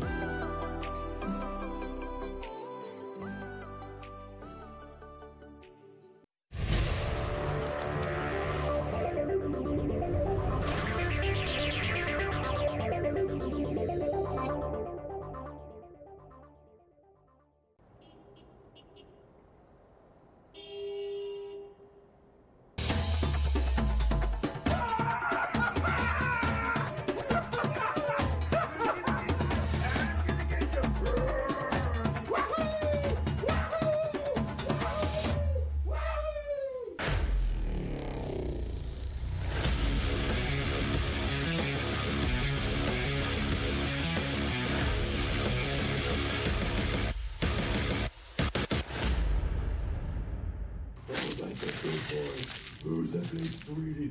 Who's the big sweetie?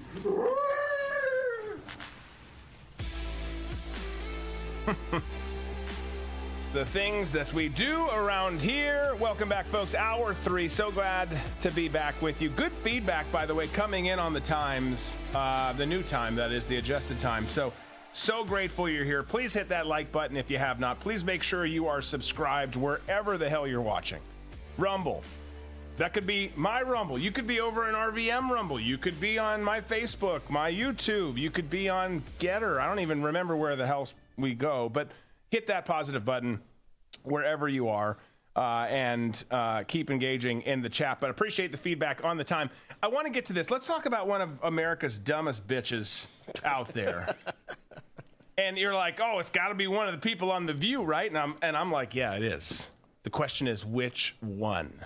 Well, it's Sunny Hostin. I'll just give you the answer. It's Sunny Hostin, who in this clip right here compared the Proud Boys to, you guessed it, Hamas.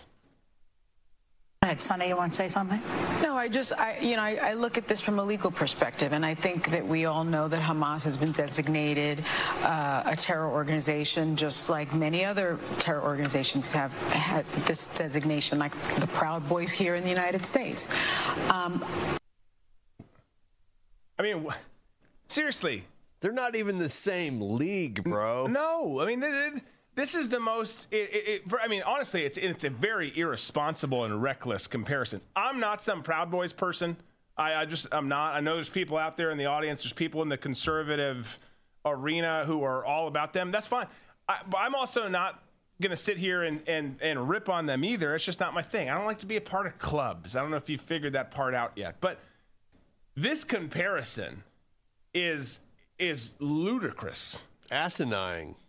Let's come up with other words. No, I mean, but it is. I mean, it's so dumb. You're comparing a jihadist terror group backed by Iran, the largest state sponsor of terror in the world, who just pulled off one of the most hideous, disturbing attacks and invasions in a long, long time. Second most deadly thing for Israel, outside of the Holocaust. And you're comparing some people who have counter protests in the United States and every once in a while get into a little scuffle with Hamas. And certainly she's channeling they were a part of January 6th. Exactly. So, she thinks that was the darkest day in history. I'm sure she thinks that too, right? You think that, right, Sonny? No, but that's absurd. That's ludicrous. It was not an insurrection for one. And even if it was, you know what? They still wouldn't be on the same level as Hamas or Hezbollah or ISIS or Al-Qaeda or the Taliban or Al-Shabaab, or we could just keep listing terrorist groups, but they still wouldn't be on that level. But what's really terrifying and enrages me the most about this is the fact that she's going to have people there's a gaggle of dumbass women out there in this country who watch that show and are going to be like, yeah, you go, girl. And they're preach it. They're going to think that this is true.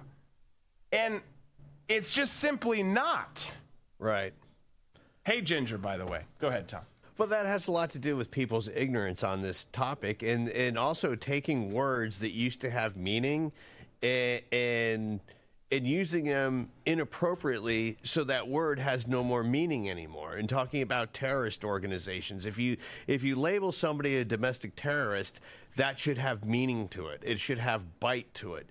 But what the left has done is made all these words meaningless, like racist and misogynist. All penis. Penis. They've taken all these terms and they've used them in such a way that everybody just ignores them. And so when you have Sonny saying that, these are, Hamas is just like the Proud Boys and domestic terrorists, then you have people go, oh, yeah, that's right. Oh, who are we to, say something bad about Hamas because we have our own terrorists here, the Proud Boys. But when was the last time a Proud Boy put on a bomb vest and detonated himself in a mall? Right. That's never happened. We'll wait. Yeah. When was the last time the Proud Boys went to the Olympics? And I know it was the PLO, not Hamas, but you could say the PLO was a predecessor to Hamas, going in and murdering Israeli athletes. That's never happened. Right. There is no way, even if you were to try and intellectually put your brain into a pretzel to make that connection between Hamas and the Proud Boys, there is just no way to do it. And I like to think that I can put myself in the leftist mindset and try and make every jump that I think they could make within their rattled and sometimes diseased mind, and you just can't do it. You can't honestly do it with this comparison. No, I mean, it's just a too far of a leap. It just absolutely is. There's certain things they'll bring up. It's like, okay, I kind of see what you're talking about there. You're still wrong, but this one, just no. No. When was the last time the Proud Boys took over a cruise ship and murdered an elderly Jewish man in a wheelchair and threw him overboard? Yeah. It's never happened.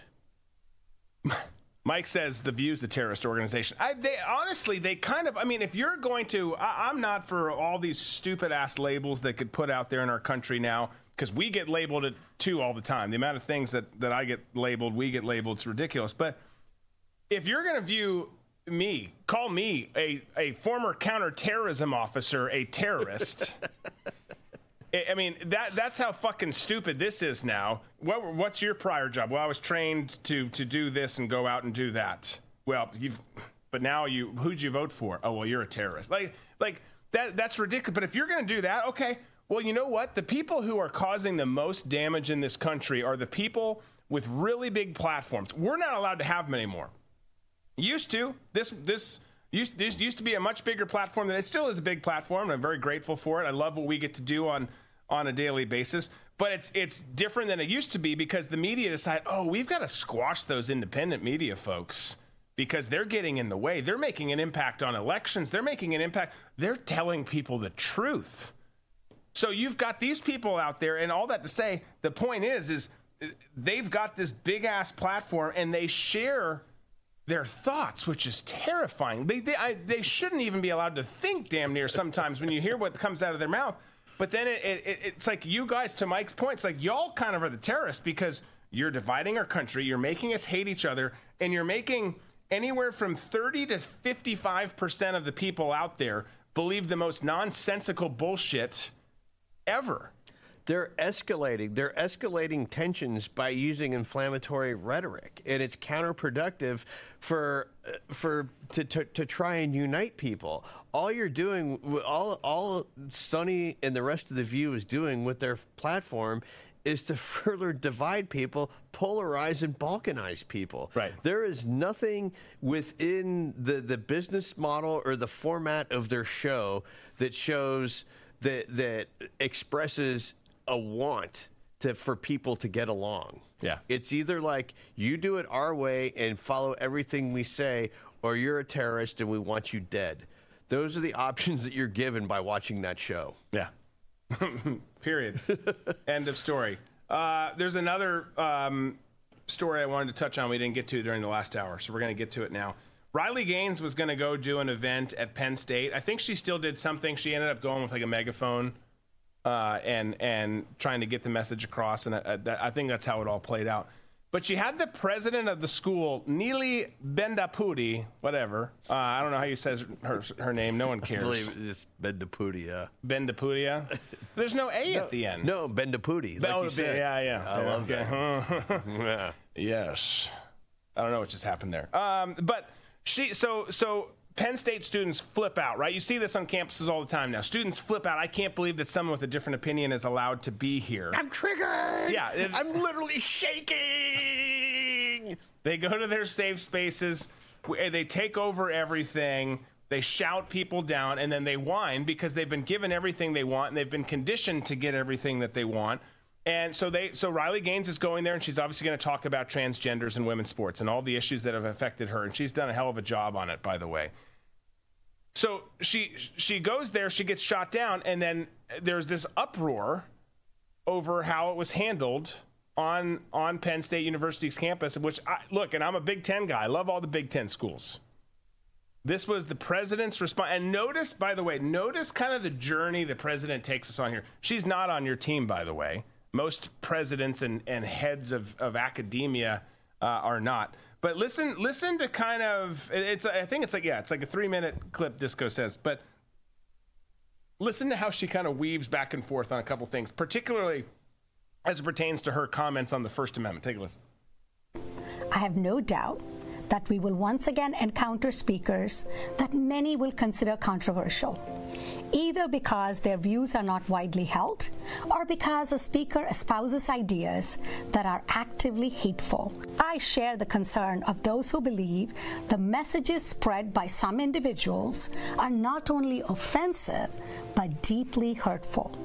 And again, I stand in unity with those who condemn such speakers and their rhetoric. You may ask, if so many individuals, including the president of the university, find these speakers so objectionable, why can't we just ban them from our campuses?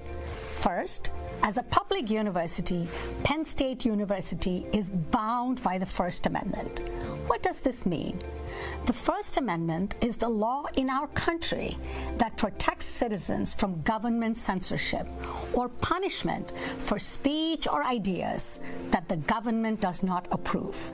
Without the First Amendment, your access to information would be threatened. Your voice could be censored or silenced, and your internet use could be filtered. We are often asked, why do these speakers have to receive money from funding boards when a student group brings them to campus? Again, remember, student boards are part of our public institution, which means a government-funded entity, and these boards must allocate funding in a manner that is viewpoint neutral. The second reason we permit these speakers to come to our campuses is a moral one. For centuries, higher education has fought against censorship, believing that the best way to combat bad ideas is with better ideas, bad speech with more speech. We all wish to be on a campus where we are free to express our own beliefs and perspectives. But restricting the speech of one group or individual jeopardizes everyone's rights because the same laws or regulations used to silence bigots can be used to silence you. So what can we do about speakers who come to Penn State to anger, hurt, and incite members of our community? Speak out clearly and firmly against hateful speech as well as other instances of discrimination. Hurtful rhetoric causes real fear and anxiety among our community, and those individuals need your support. And people who are impacted, I hope, seek one of the many resources listed at the end of this message. And if you wish to exercise your free speech rights by protesting a speaker, we support you in this action, since rejecting hate-filled speech is the responsibility of everyone.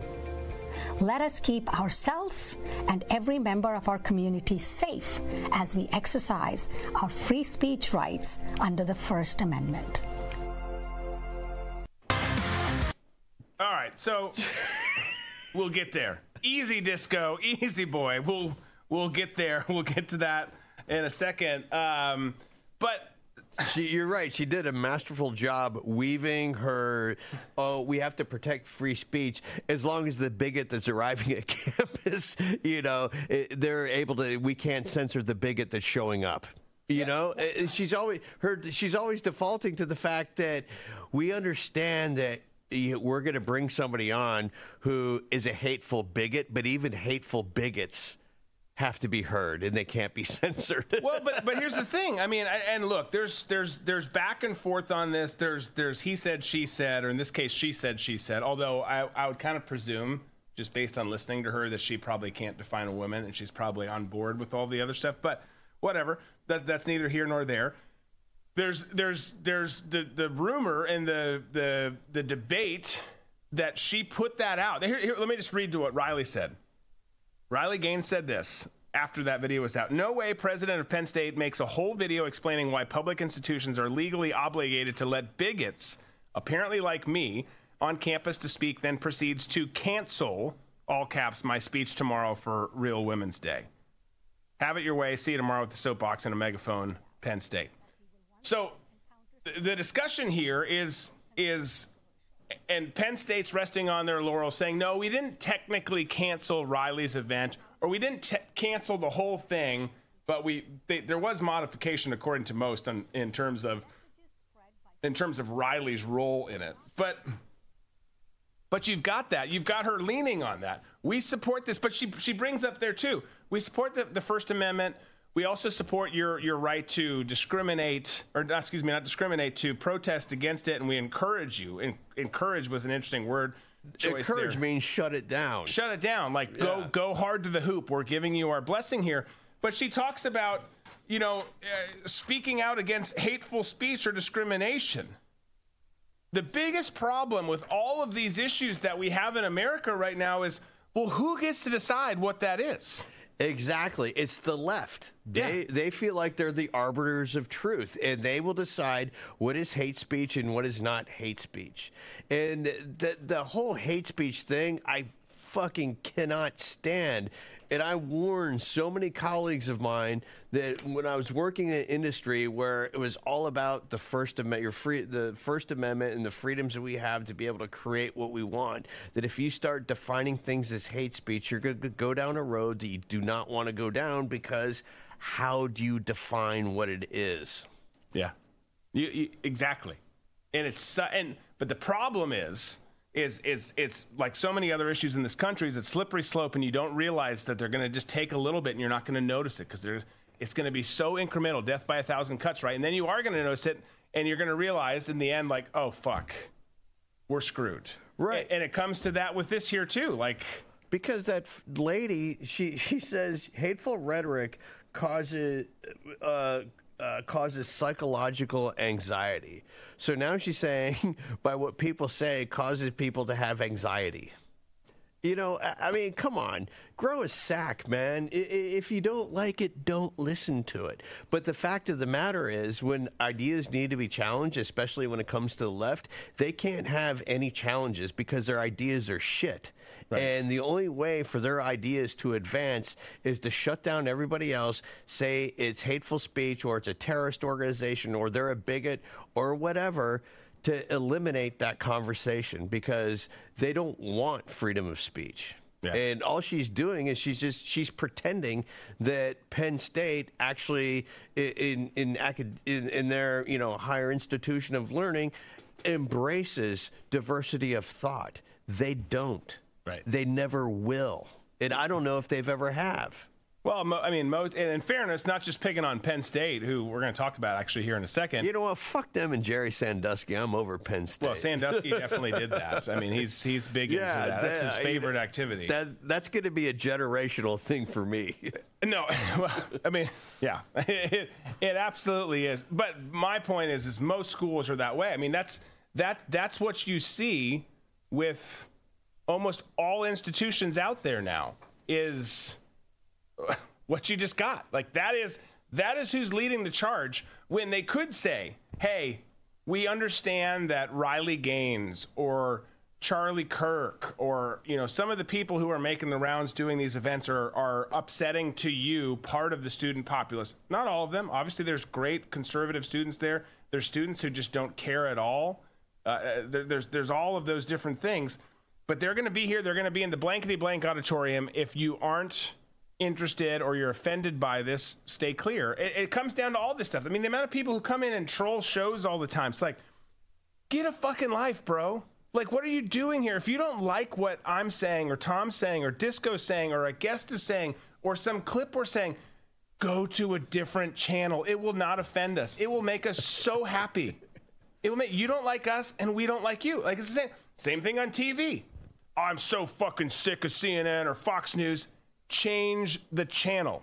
Yeah. Change the channel. Put on the cooking show. Put some jazz on. Start cooking. Get naked. See what happens. But unfortunately, the people that want to stifle somebody else's freedom of speech are people who've never accomplished anything in their life. Yeah. You'll find that a lot of the time, like just regular run-of-the-mill everyday people that you're in contact with, you may not agree with them politically on too much, but you still can communicate with them and have a conversation because at least they've accomplished something. The people who always want to shut down any kind of conversation or diversity of thought are people who believe that they have accomplished something, and that usually just means sticking out for 4 years and being a good test taker and getting a degree. Right. But you haven't accomplished anything with your life. And there's this constant search to give your life meaning. And so for a lot of these people, what gives them meaning in life is to be able to shut somebody down. Yeah. Because they get a scalp at that point, and it feels good to them. And once they get their first scalp, they're going to want another one and keep going. And then you have this whole industry of going after people. Yeah, you do. To give people meaning. And it a lot. Again, we can't live in absolutes, but a lot of those folks are the people who live in academia. I got my 4-year degree. I don't know what to do, so I'm going to get another 4-year degree. I'm going to get my master's. I'm going to get my PhD. I'm going to get my next PhD. And then those people rise the ranks, and they're tenured professors, and then they're the head of school, and they're all of it. but they don't actually, it's like our politicians. Like, you don't actually understand the real world. Right. You sit around and pontificate it in a classroom full of students, most of which aren't actually paying attention to you. And you think that you're this noble person leading this charge. Like, no, you're not. No one cares about you. Hopefully your spouse does at home and your parents are still alive and they like you too. But like, no one outside of that little circle cares about you. We see that all the time. There's so many little pockets of people that think that they're influencing everyone. Like, you're not. And hopefully the people you are and that matter to you, you are. And that's great. But this whole thing is so ridiculous. So ridiculous to the point where we've got to transition to a couple issues here. We're going to talk some different stuff. We got others. We're going to weave in some different stories here, but for the next few minutes at least, we're going to talk about some sports because I got to change the topic.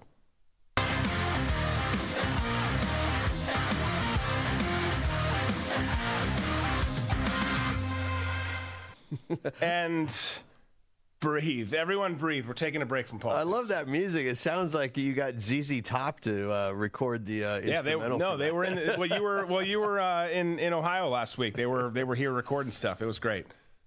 It was good. It was good for sure. So, real quick, we're going to get to this in a second, Disco. But just this weekend was a good weekend. And I know some of you guys don't care about this, but we're going to talk about it still. But the Washington-Oregon game, freaking outstanding. That was probably the best game of the weekend. By far. Yeah.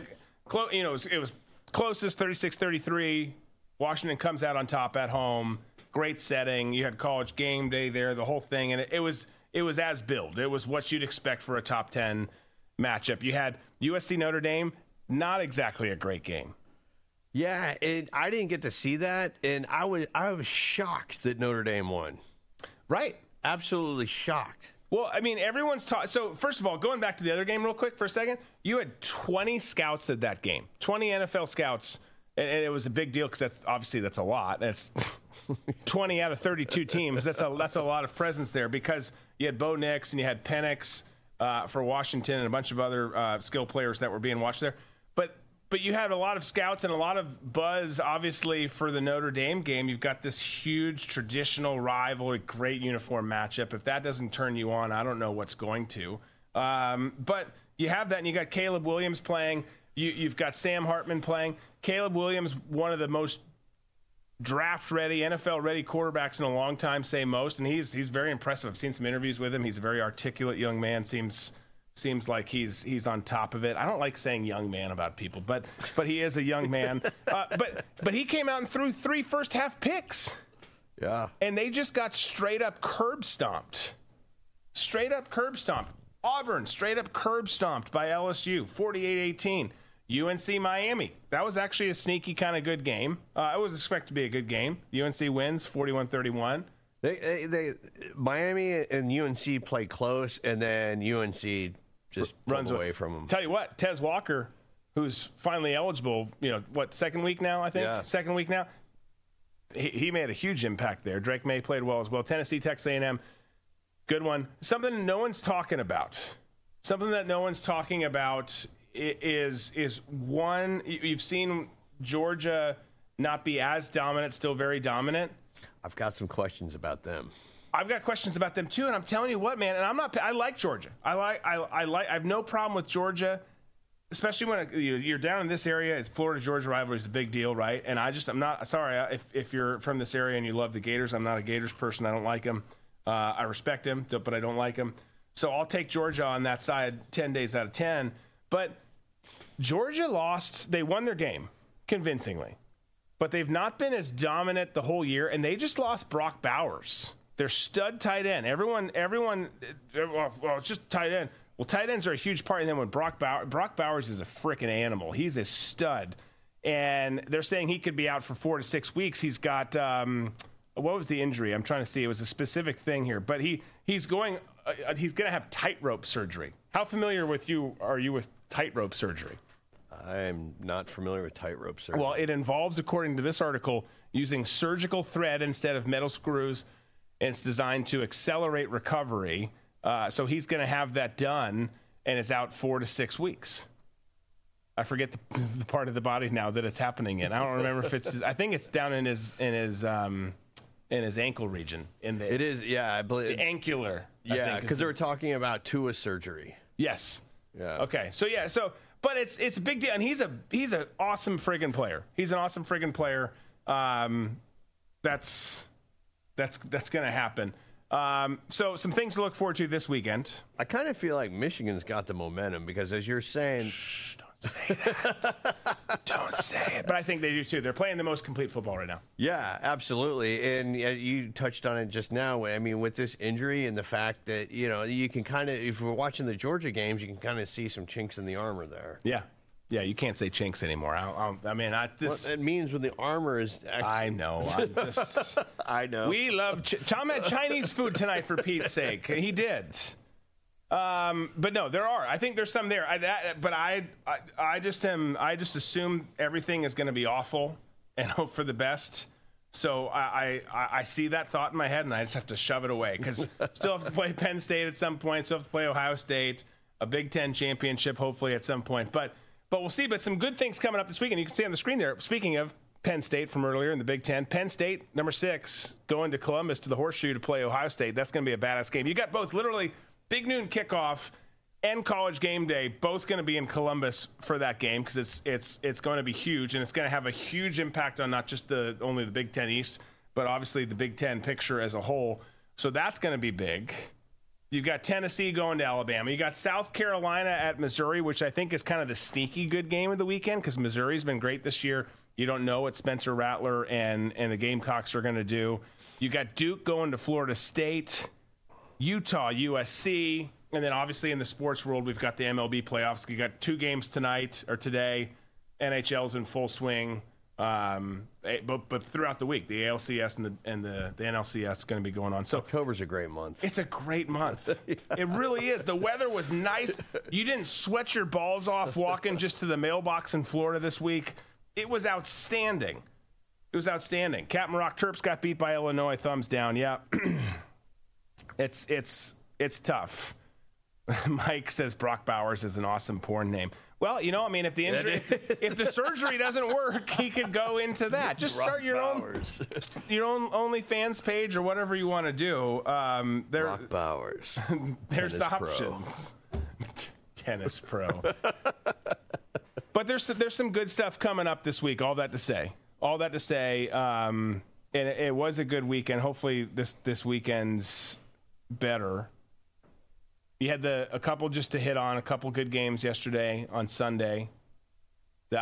So the Vikes play the Niners next week. I was scared. I still am because, again, I assumed the worst. But the Niners got beat by the Browns. Without Deshaun Watson. You had the freaking Giants took the Bills to the limit. You had the Jets beat the Eagles. Like, it was an interesting day. Some of you are like, I don't watch the NFL. That's all right. But there were some interesting games there for sure. So I had a great little weekend. Amazing weather. It felt like football. We had windows open. Oh, it's nice and crisp outside. Delicious. Yes. Just delicious. Then the Rangers beat I haven't seen what's going on today. Maybe Disco can give us some feedback here. Yeah, the Vikes beat the Bears. Disco and I's teams played. But that was just a trash game. Both of them, I wish both of them could have lost. That's how I felt about that game. And I obviously like the Vikes, but it's like we have turnover issues. They still had turnover issues. And the Bears, no offense, Disco, the Bears are trash this year. We're super talented team playing like trash. Didn't have Justin Jefferson. It just was one of those. It was one of those things. But you've got the Rangers who won Game 1 of the ALCS last night. They're playing today. Phillies up 2-0 Arizona. Okay, so Phillies up in Game 1 of the NLCS over the Diamondbacks. So interesting. It's, as you said, October's great. And I'm not a Halloween guy. We're going to dress up for Halloween. We'll do some. What are you going to be, by the way, for Halloween? I don't know. What are you going? Don't tell anyone. But what are you going between? What am I going between? I've got a couple of things that I've been percolating around. I do have a a go-to costume that I like, where it's kind of an elaborate costume, but basically it's like my head, but I'm inside a cage with little legs, and a gorilla is carrying me around. Do you have pictures of that? Well, I'm gonna have to see that at some point. Yeah. Not tonight, but I gotta see that. Yeah, it looks like a gorilla carrying a man around inside a cage. Okay. Yeah.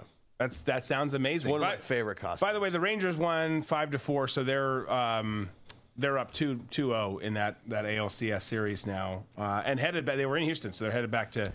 I can't wait though, because speaking of Halloween and costumes, because we're a couple of weeks away where we start seeing these lists of what not to go as. Oh yes, yes. This one's offensive. Ginger, I just hate FSU. I'm a Gator fan. Drew, sorry, not sorry. No, you got to love your team. I love people who love their team, particularly in college football, because college football is the best.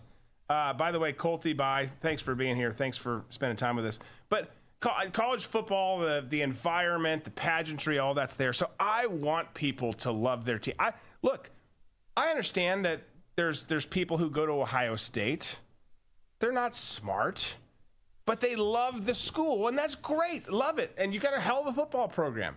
Developing, basketball has been better. You've got a developing hockey program that's better. Yeah, absolutely love it. If you're a Gators fan, if you're an Auburn person, if you're an Oklahoma person, go all in, 100%. And I like all those teams, even the ones that I don't like. I like it when they're good.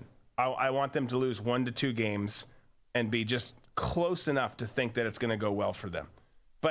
But absolutely, I'm never offended by who people like. I think it's great. So we've talked about Aaron Rodgers, but let's hit on one other story here, because we've talked about Aaron Rodgers before. Obviously, not just his injury, but he's going after Travis Kelce. We played the clip before. He's calling him Mr. Pfizer, which he is. And he said last week that he would love to have a debate. There you go. Aaron Rodgers wants to debate Mr. Pfizer. Travis Kelce suggests partnering with Anthony Fauci and RFK Jr. Obviously, he's saying, hey, you Travis, take Fauci on your side. I'll take RFK Jr. on my side. Let's go to town. Aaron Rodgers, totally an RFK Jr. kind of a guy, by the way. Oh, yeah. But go to town. How good would that be? It's not going to happen. It's not going to happen. But it's just like everything else in society right now. Either you're on Team Kelce and Team Taylor, or you're on, Team Rodgers and Team RFK when it comes to these, the vaccine issue, at least, And it makes total sense to me. I mean, that's just where we are when it comes to just about every topic that you can think of. We're always constantly being forced to choose a team, and this is just another one of those teams. I'd have to err on the side of Rodgers and RFK over Fauci and Kelce.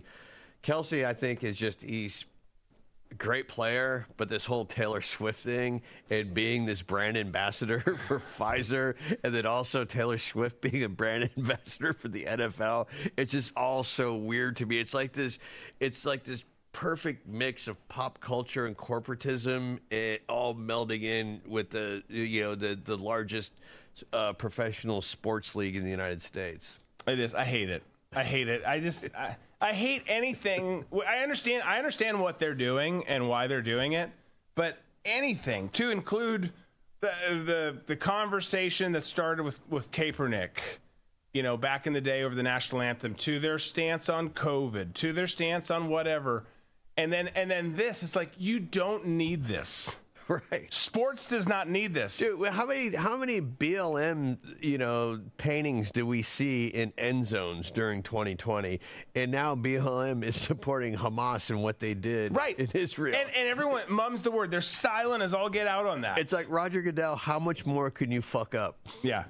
No, it's absolutely ridiculous. And by the way, no one's talking about. There's people on social media talking about that, but the mainstream media is not talking about how Black Lives Matter, who, again, reminder, going back to 2020, outed themselves as Marxists and people who wanted to, quote, burn the country down, and in some cases they did. And dissolve the family unit. Dissolve the family unit. They said all these things, and people were like, nope, but they're black, so we got to stand with them. I'm putting my black square inside my profile pic so everybody thinks I'm a good person. But all those things, like, just leave it alone. There's never been a sports fan out there, a real one, not like some of you pussies who pretend you're sports fans at parties and whatnot, and which is fine. If you don't like sports, I'm okay with that. But just don't pretend. Either be all in or don't be. But like, no sports fan has ever been like, we need more social issues worked into this. Yeah. We need more politics worked in. No one's ever said that. Just leave it alone. Leave movies alone, for that matter. Leave everything alone. Politics is politics. News, whatever. Like, fit that stuff in there. But leave all that article by Jason Whitlock over at Blaze today that you shared. Yeah, was really interesting about how they're sinking things and how Goodell right now has got some good. He's in the good graces of some people, but down the road it's going to fail and really crush him. I agree with that. Like, the rule changes, all this super soft shit. We got to protect everyone. No. Right. If this isn't, it's like the change the channel thing. If this game's not for you, don't play it. If this game's not for you, don't watch it. Right. But look at the UFC, man. This is one company, and Dana White, has been masterful at this, staying away from all these social issues and perceived injustices or whatever, and jumping on every kind of, hip bandwagon that there is. And that league just keeps on growing and growing and growing and becoming, more and more profitable. And it's dudes fighting in a cage. Yeah. And that's what they do. They don't get into anything else. They know what their audience wants and what their audience expects. And they deliver that with every promotion every fight card that they put on, on the weekends or their pay-per-view, once a month. Right. It's the same thing. It's just we have dudes and females fighting. That's our brand, and that's it. No, well, but that is such a and I'm not even super in so Ray over at Red Voice super into UFC. Tons of friends, tons of my former colleagues, man, they're like super into UFC and MMA stuff. I don't dislike it. I'm just not as hardcore into it as the rest. But I love how much growth it's had and how big it's been, because they've gone super counterculture in terms of rules and policies, to your point. And they literally just, it's two grown dudes or two grown women beating the shit out of each other. And they're unapologetic about it. And they've made huge gains. And it's just, there's things like that give me some hope that, okay, this can still work.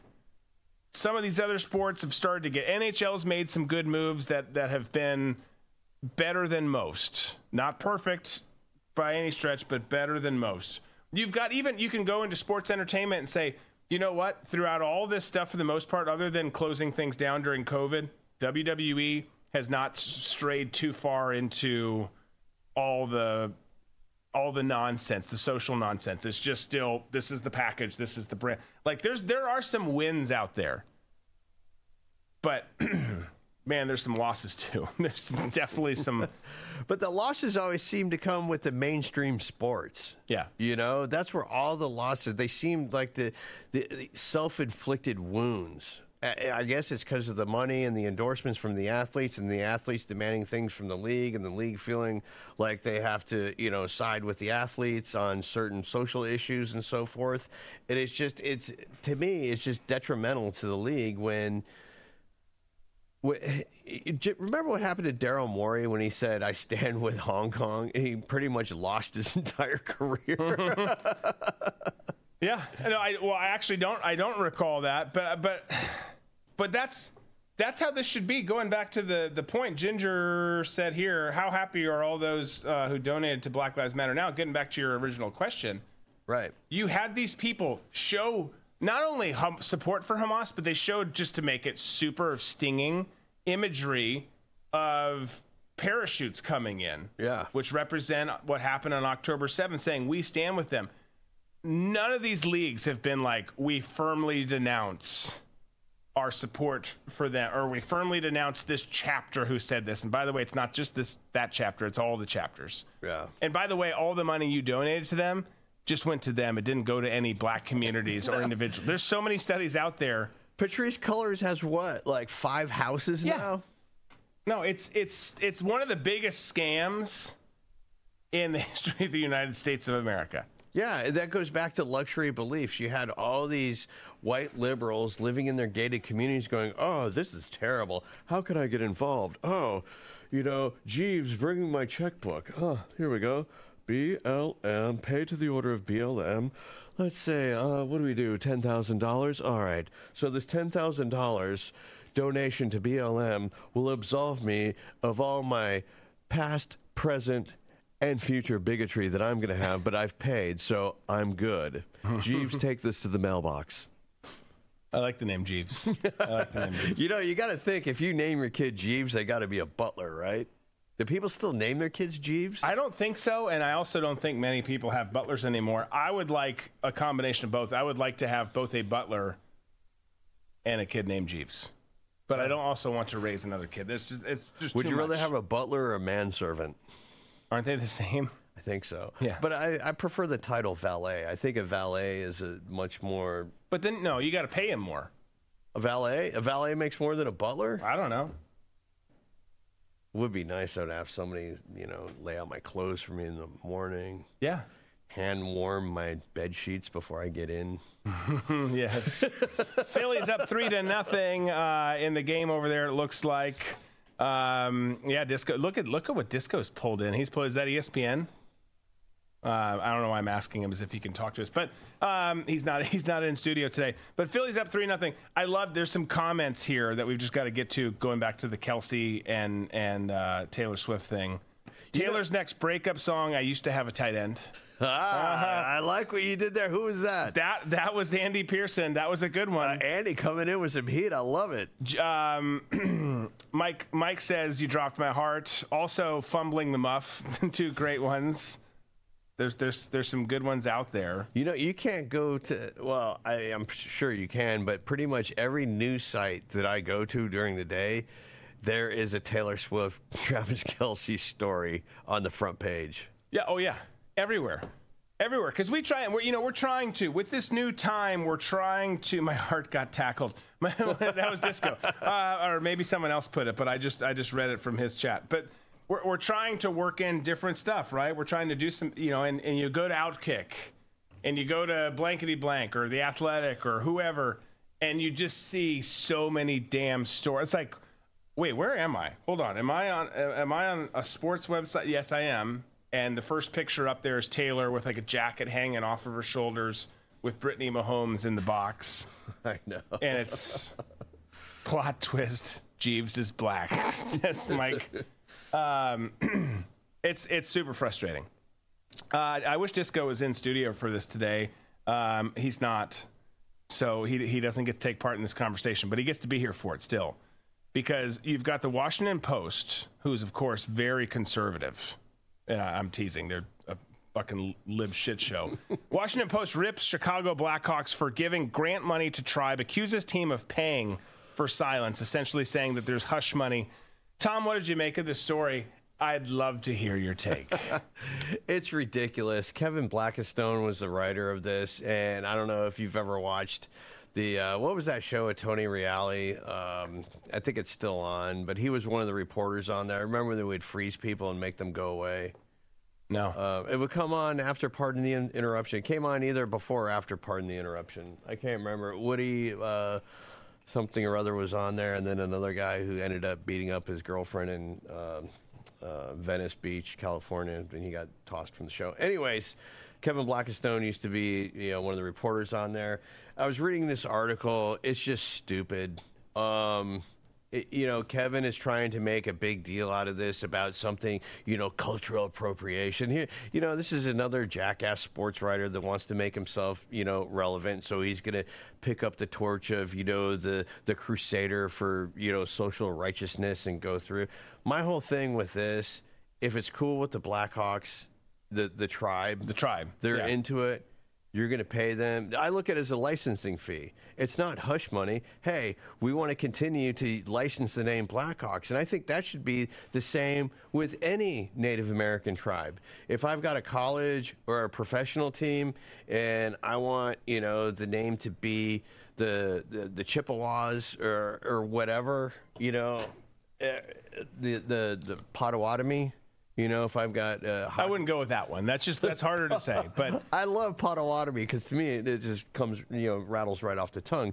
But I have no problem, paying a licensing fee to do that because to me, in the end, everybody is happy with this. Yeah. There's no guilt from the owners of a team. It's a good, powerful name. It ties in to the founding of the country and the importance that the Native Americans played in the whole landscape of America and the whole history behind Native Americans and their contributions to the country, instead of people like Kevin Blackistone want to erase that, which to me it is counterintuitive to preserve a culture. You don't start erasing the culture by trying to save it. Yeah. No, 100%. Well, and everything is, first of all, I think it's just ludicrous and stupid and in its own right on the off the top of things. But whether it's this, the Redskins, whatever, are some people going to be offended? Yes. Are the majority? No. Are the majority and certain groups in this case taken care of financially? Yes. Is there really an issue here? No. Like these are all simpler conversations.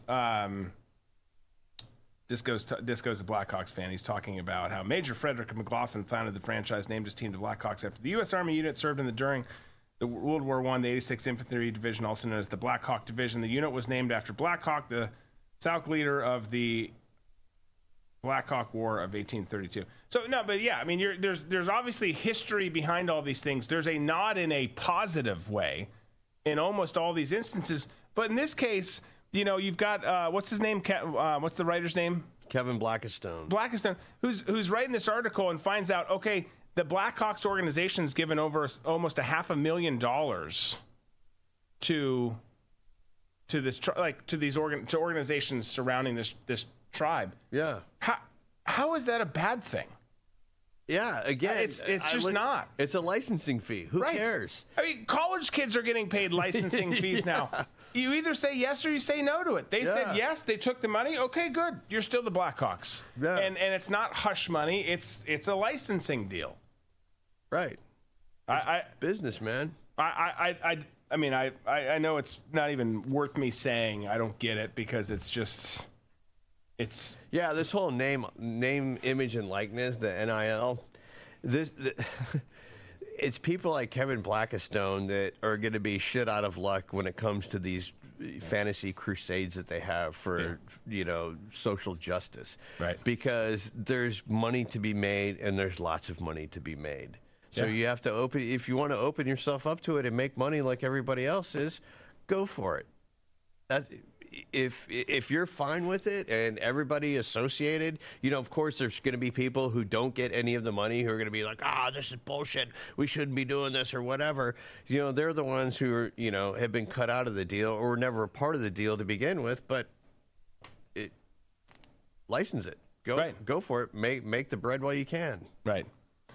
Well, Mike says there was talk about reinstating the Redskins name in Washington as well. There has been talk about. There was a lawsuit filed over it. In fact, I don't know that it's going to happen, but I like that there's efforts to do that. I think that the NFL and groups like that and the organization itself aren't going to go back on that because the whole reason they did it in the first place was public pressure. Right. So you see that you're going to get more public pressure if you do that, even though the tribes are on board with it and they support it like they do with the Blackhawks. It's an honor to them. And the Seminoles. And the Seminoles or whoever. I mean, previously the Indians, now the Guardian. I mean, you've had some of the North Dakota Fighting Sioux became the War Hawks or whatever they're called now, or just the Hawks or some stupid shit like that. Like, my parents went there. You've got a great traditional hockey team. Yeah. And now you just it is what it is. But yeah, well, my parents went to Eastern Michigan, and I'll never forget when I was working in South Bend, Indiana in the early 1990s, and I worked with this producer who also went to Eastern Michigan, and he was so proud of himself. And this is a white gay dude, keep in mind. Okay. He was so proud that he was able to organize himself and other alums to get the name of the Hurons changed. And none of the descendants of the Hurons had a problem. It was just this one group of white liberals that had to go on this crusade to get it changed. And to me, that was the first time I had ever seen, the white liberal crusader trying to do something, to change something that there was no outcry for, where they manufactured their own outrage. It's all, and now it's every day. Yeah. Now it's every day. It's all manufactured. It's all that BS outcry. Ginger's trying to think of a new trash name for the Seminoles. It's a fun iteration, but let's just keep it the same. Let's keep the frickin' tomahawk chop. Let's keep all of that on there. Trash name for the Seminoles. But I love the hatred between Florida and Florida State. I know. You know what? I didn't go to Florida or Florida State, but being a Florida guy, I don't have any kind of passionate dislike for any of the teams. I'm sorry, Ginger, but Florida State had my man Burt Reynolds, play for the team. Lee Corso was on the same team. Lee's, he's getting up. He's there not doing well. Yeah. He's not. Yeah. But he's been a college, an institution in college game days, so I give them some slack. And plus, I always love Bobby Bowden. Right. Bobby was great. Well, those were the days. When Bobby was there and Spurrier those were the days between that rivalry right there. Those were the days, and this was today. It was our first day, 6 to 9 p.m. We had fun. We hope you guys did. It's been great seeing all the engagement there. Great seeing so many of the familiar audience members here. Couldn't do any of this without you guys. We're so grateful for you being here today. We hope that you'll be back tomorrow. We'll be back tomorrow. We're here all week. Again, thanks for your patience last week. I got my ass kicked. I think it was just a cold, but man, it whooped my ass, and I would accept the ridicule that comes my way for it because it did. It just worked me over. I was disappointed in it all along the way, but I'm so glad to be back with you now. We all are. Thanks again for joining us during this new time. We'll look forward to seeing you tomorrow, 6 p.m. Eastern, all the major platforms. We encourage you to be here with us on Rumble, but wherever you want to watch us, wherever you're most comfortable, that's where we'll be. We'll see you tomorrow. Be safe, be smart, be free.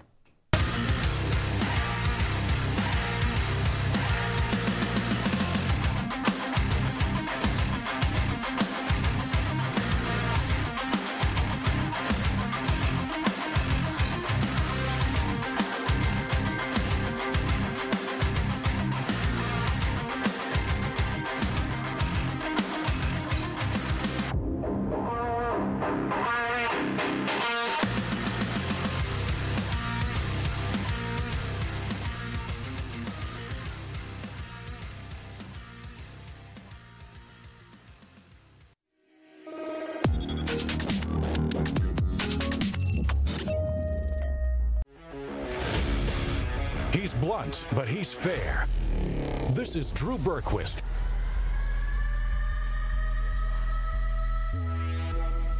Biden and his cronies have lost over $3 trillion of America's retirement savings in 2022 alone. With inflation running rampant and the stock market crashing, do you have a plan to protect your wealth? Our friends at American Alternative Assets help you protect your retirement savings by rolling over your IRA or 401k into a gold IRA. Fact is, you can hold physical gold and silver in your retirement account while maintaining its tax-deferred status.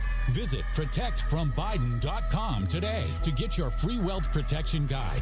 This guide will give you all the answers you need. American Alternative Assets is an A+ and accredited member of the Better Business Bureau. Protect your savings now before it's too late. Visit protectfrombiden.com. Individual results may vary. There is no guarantee that past performance will be indicative of future results.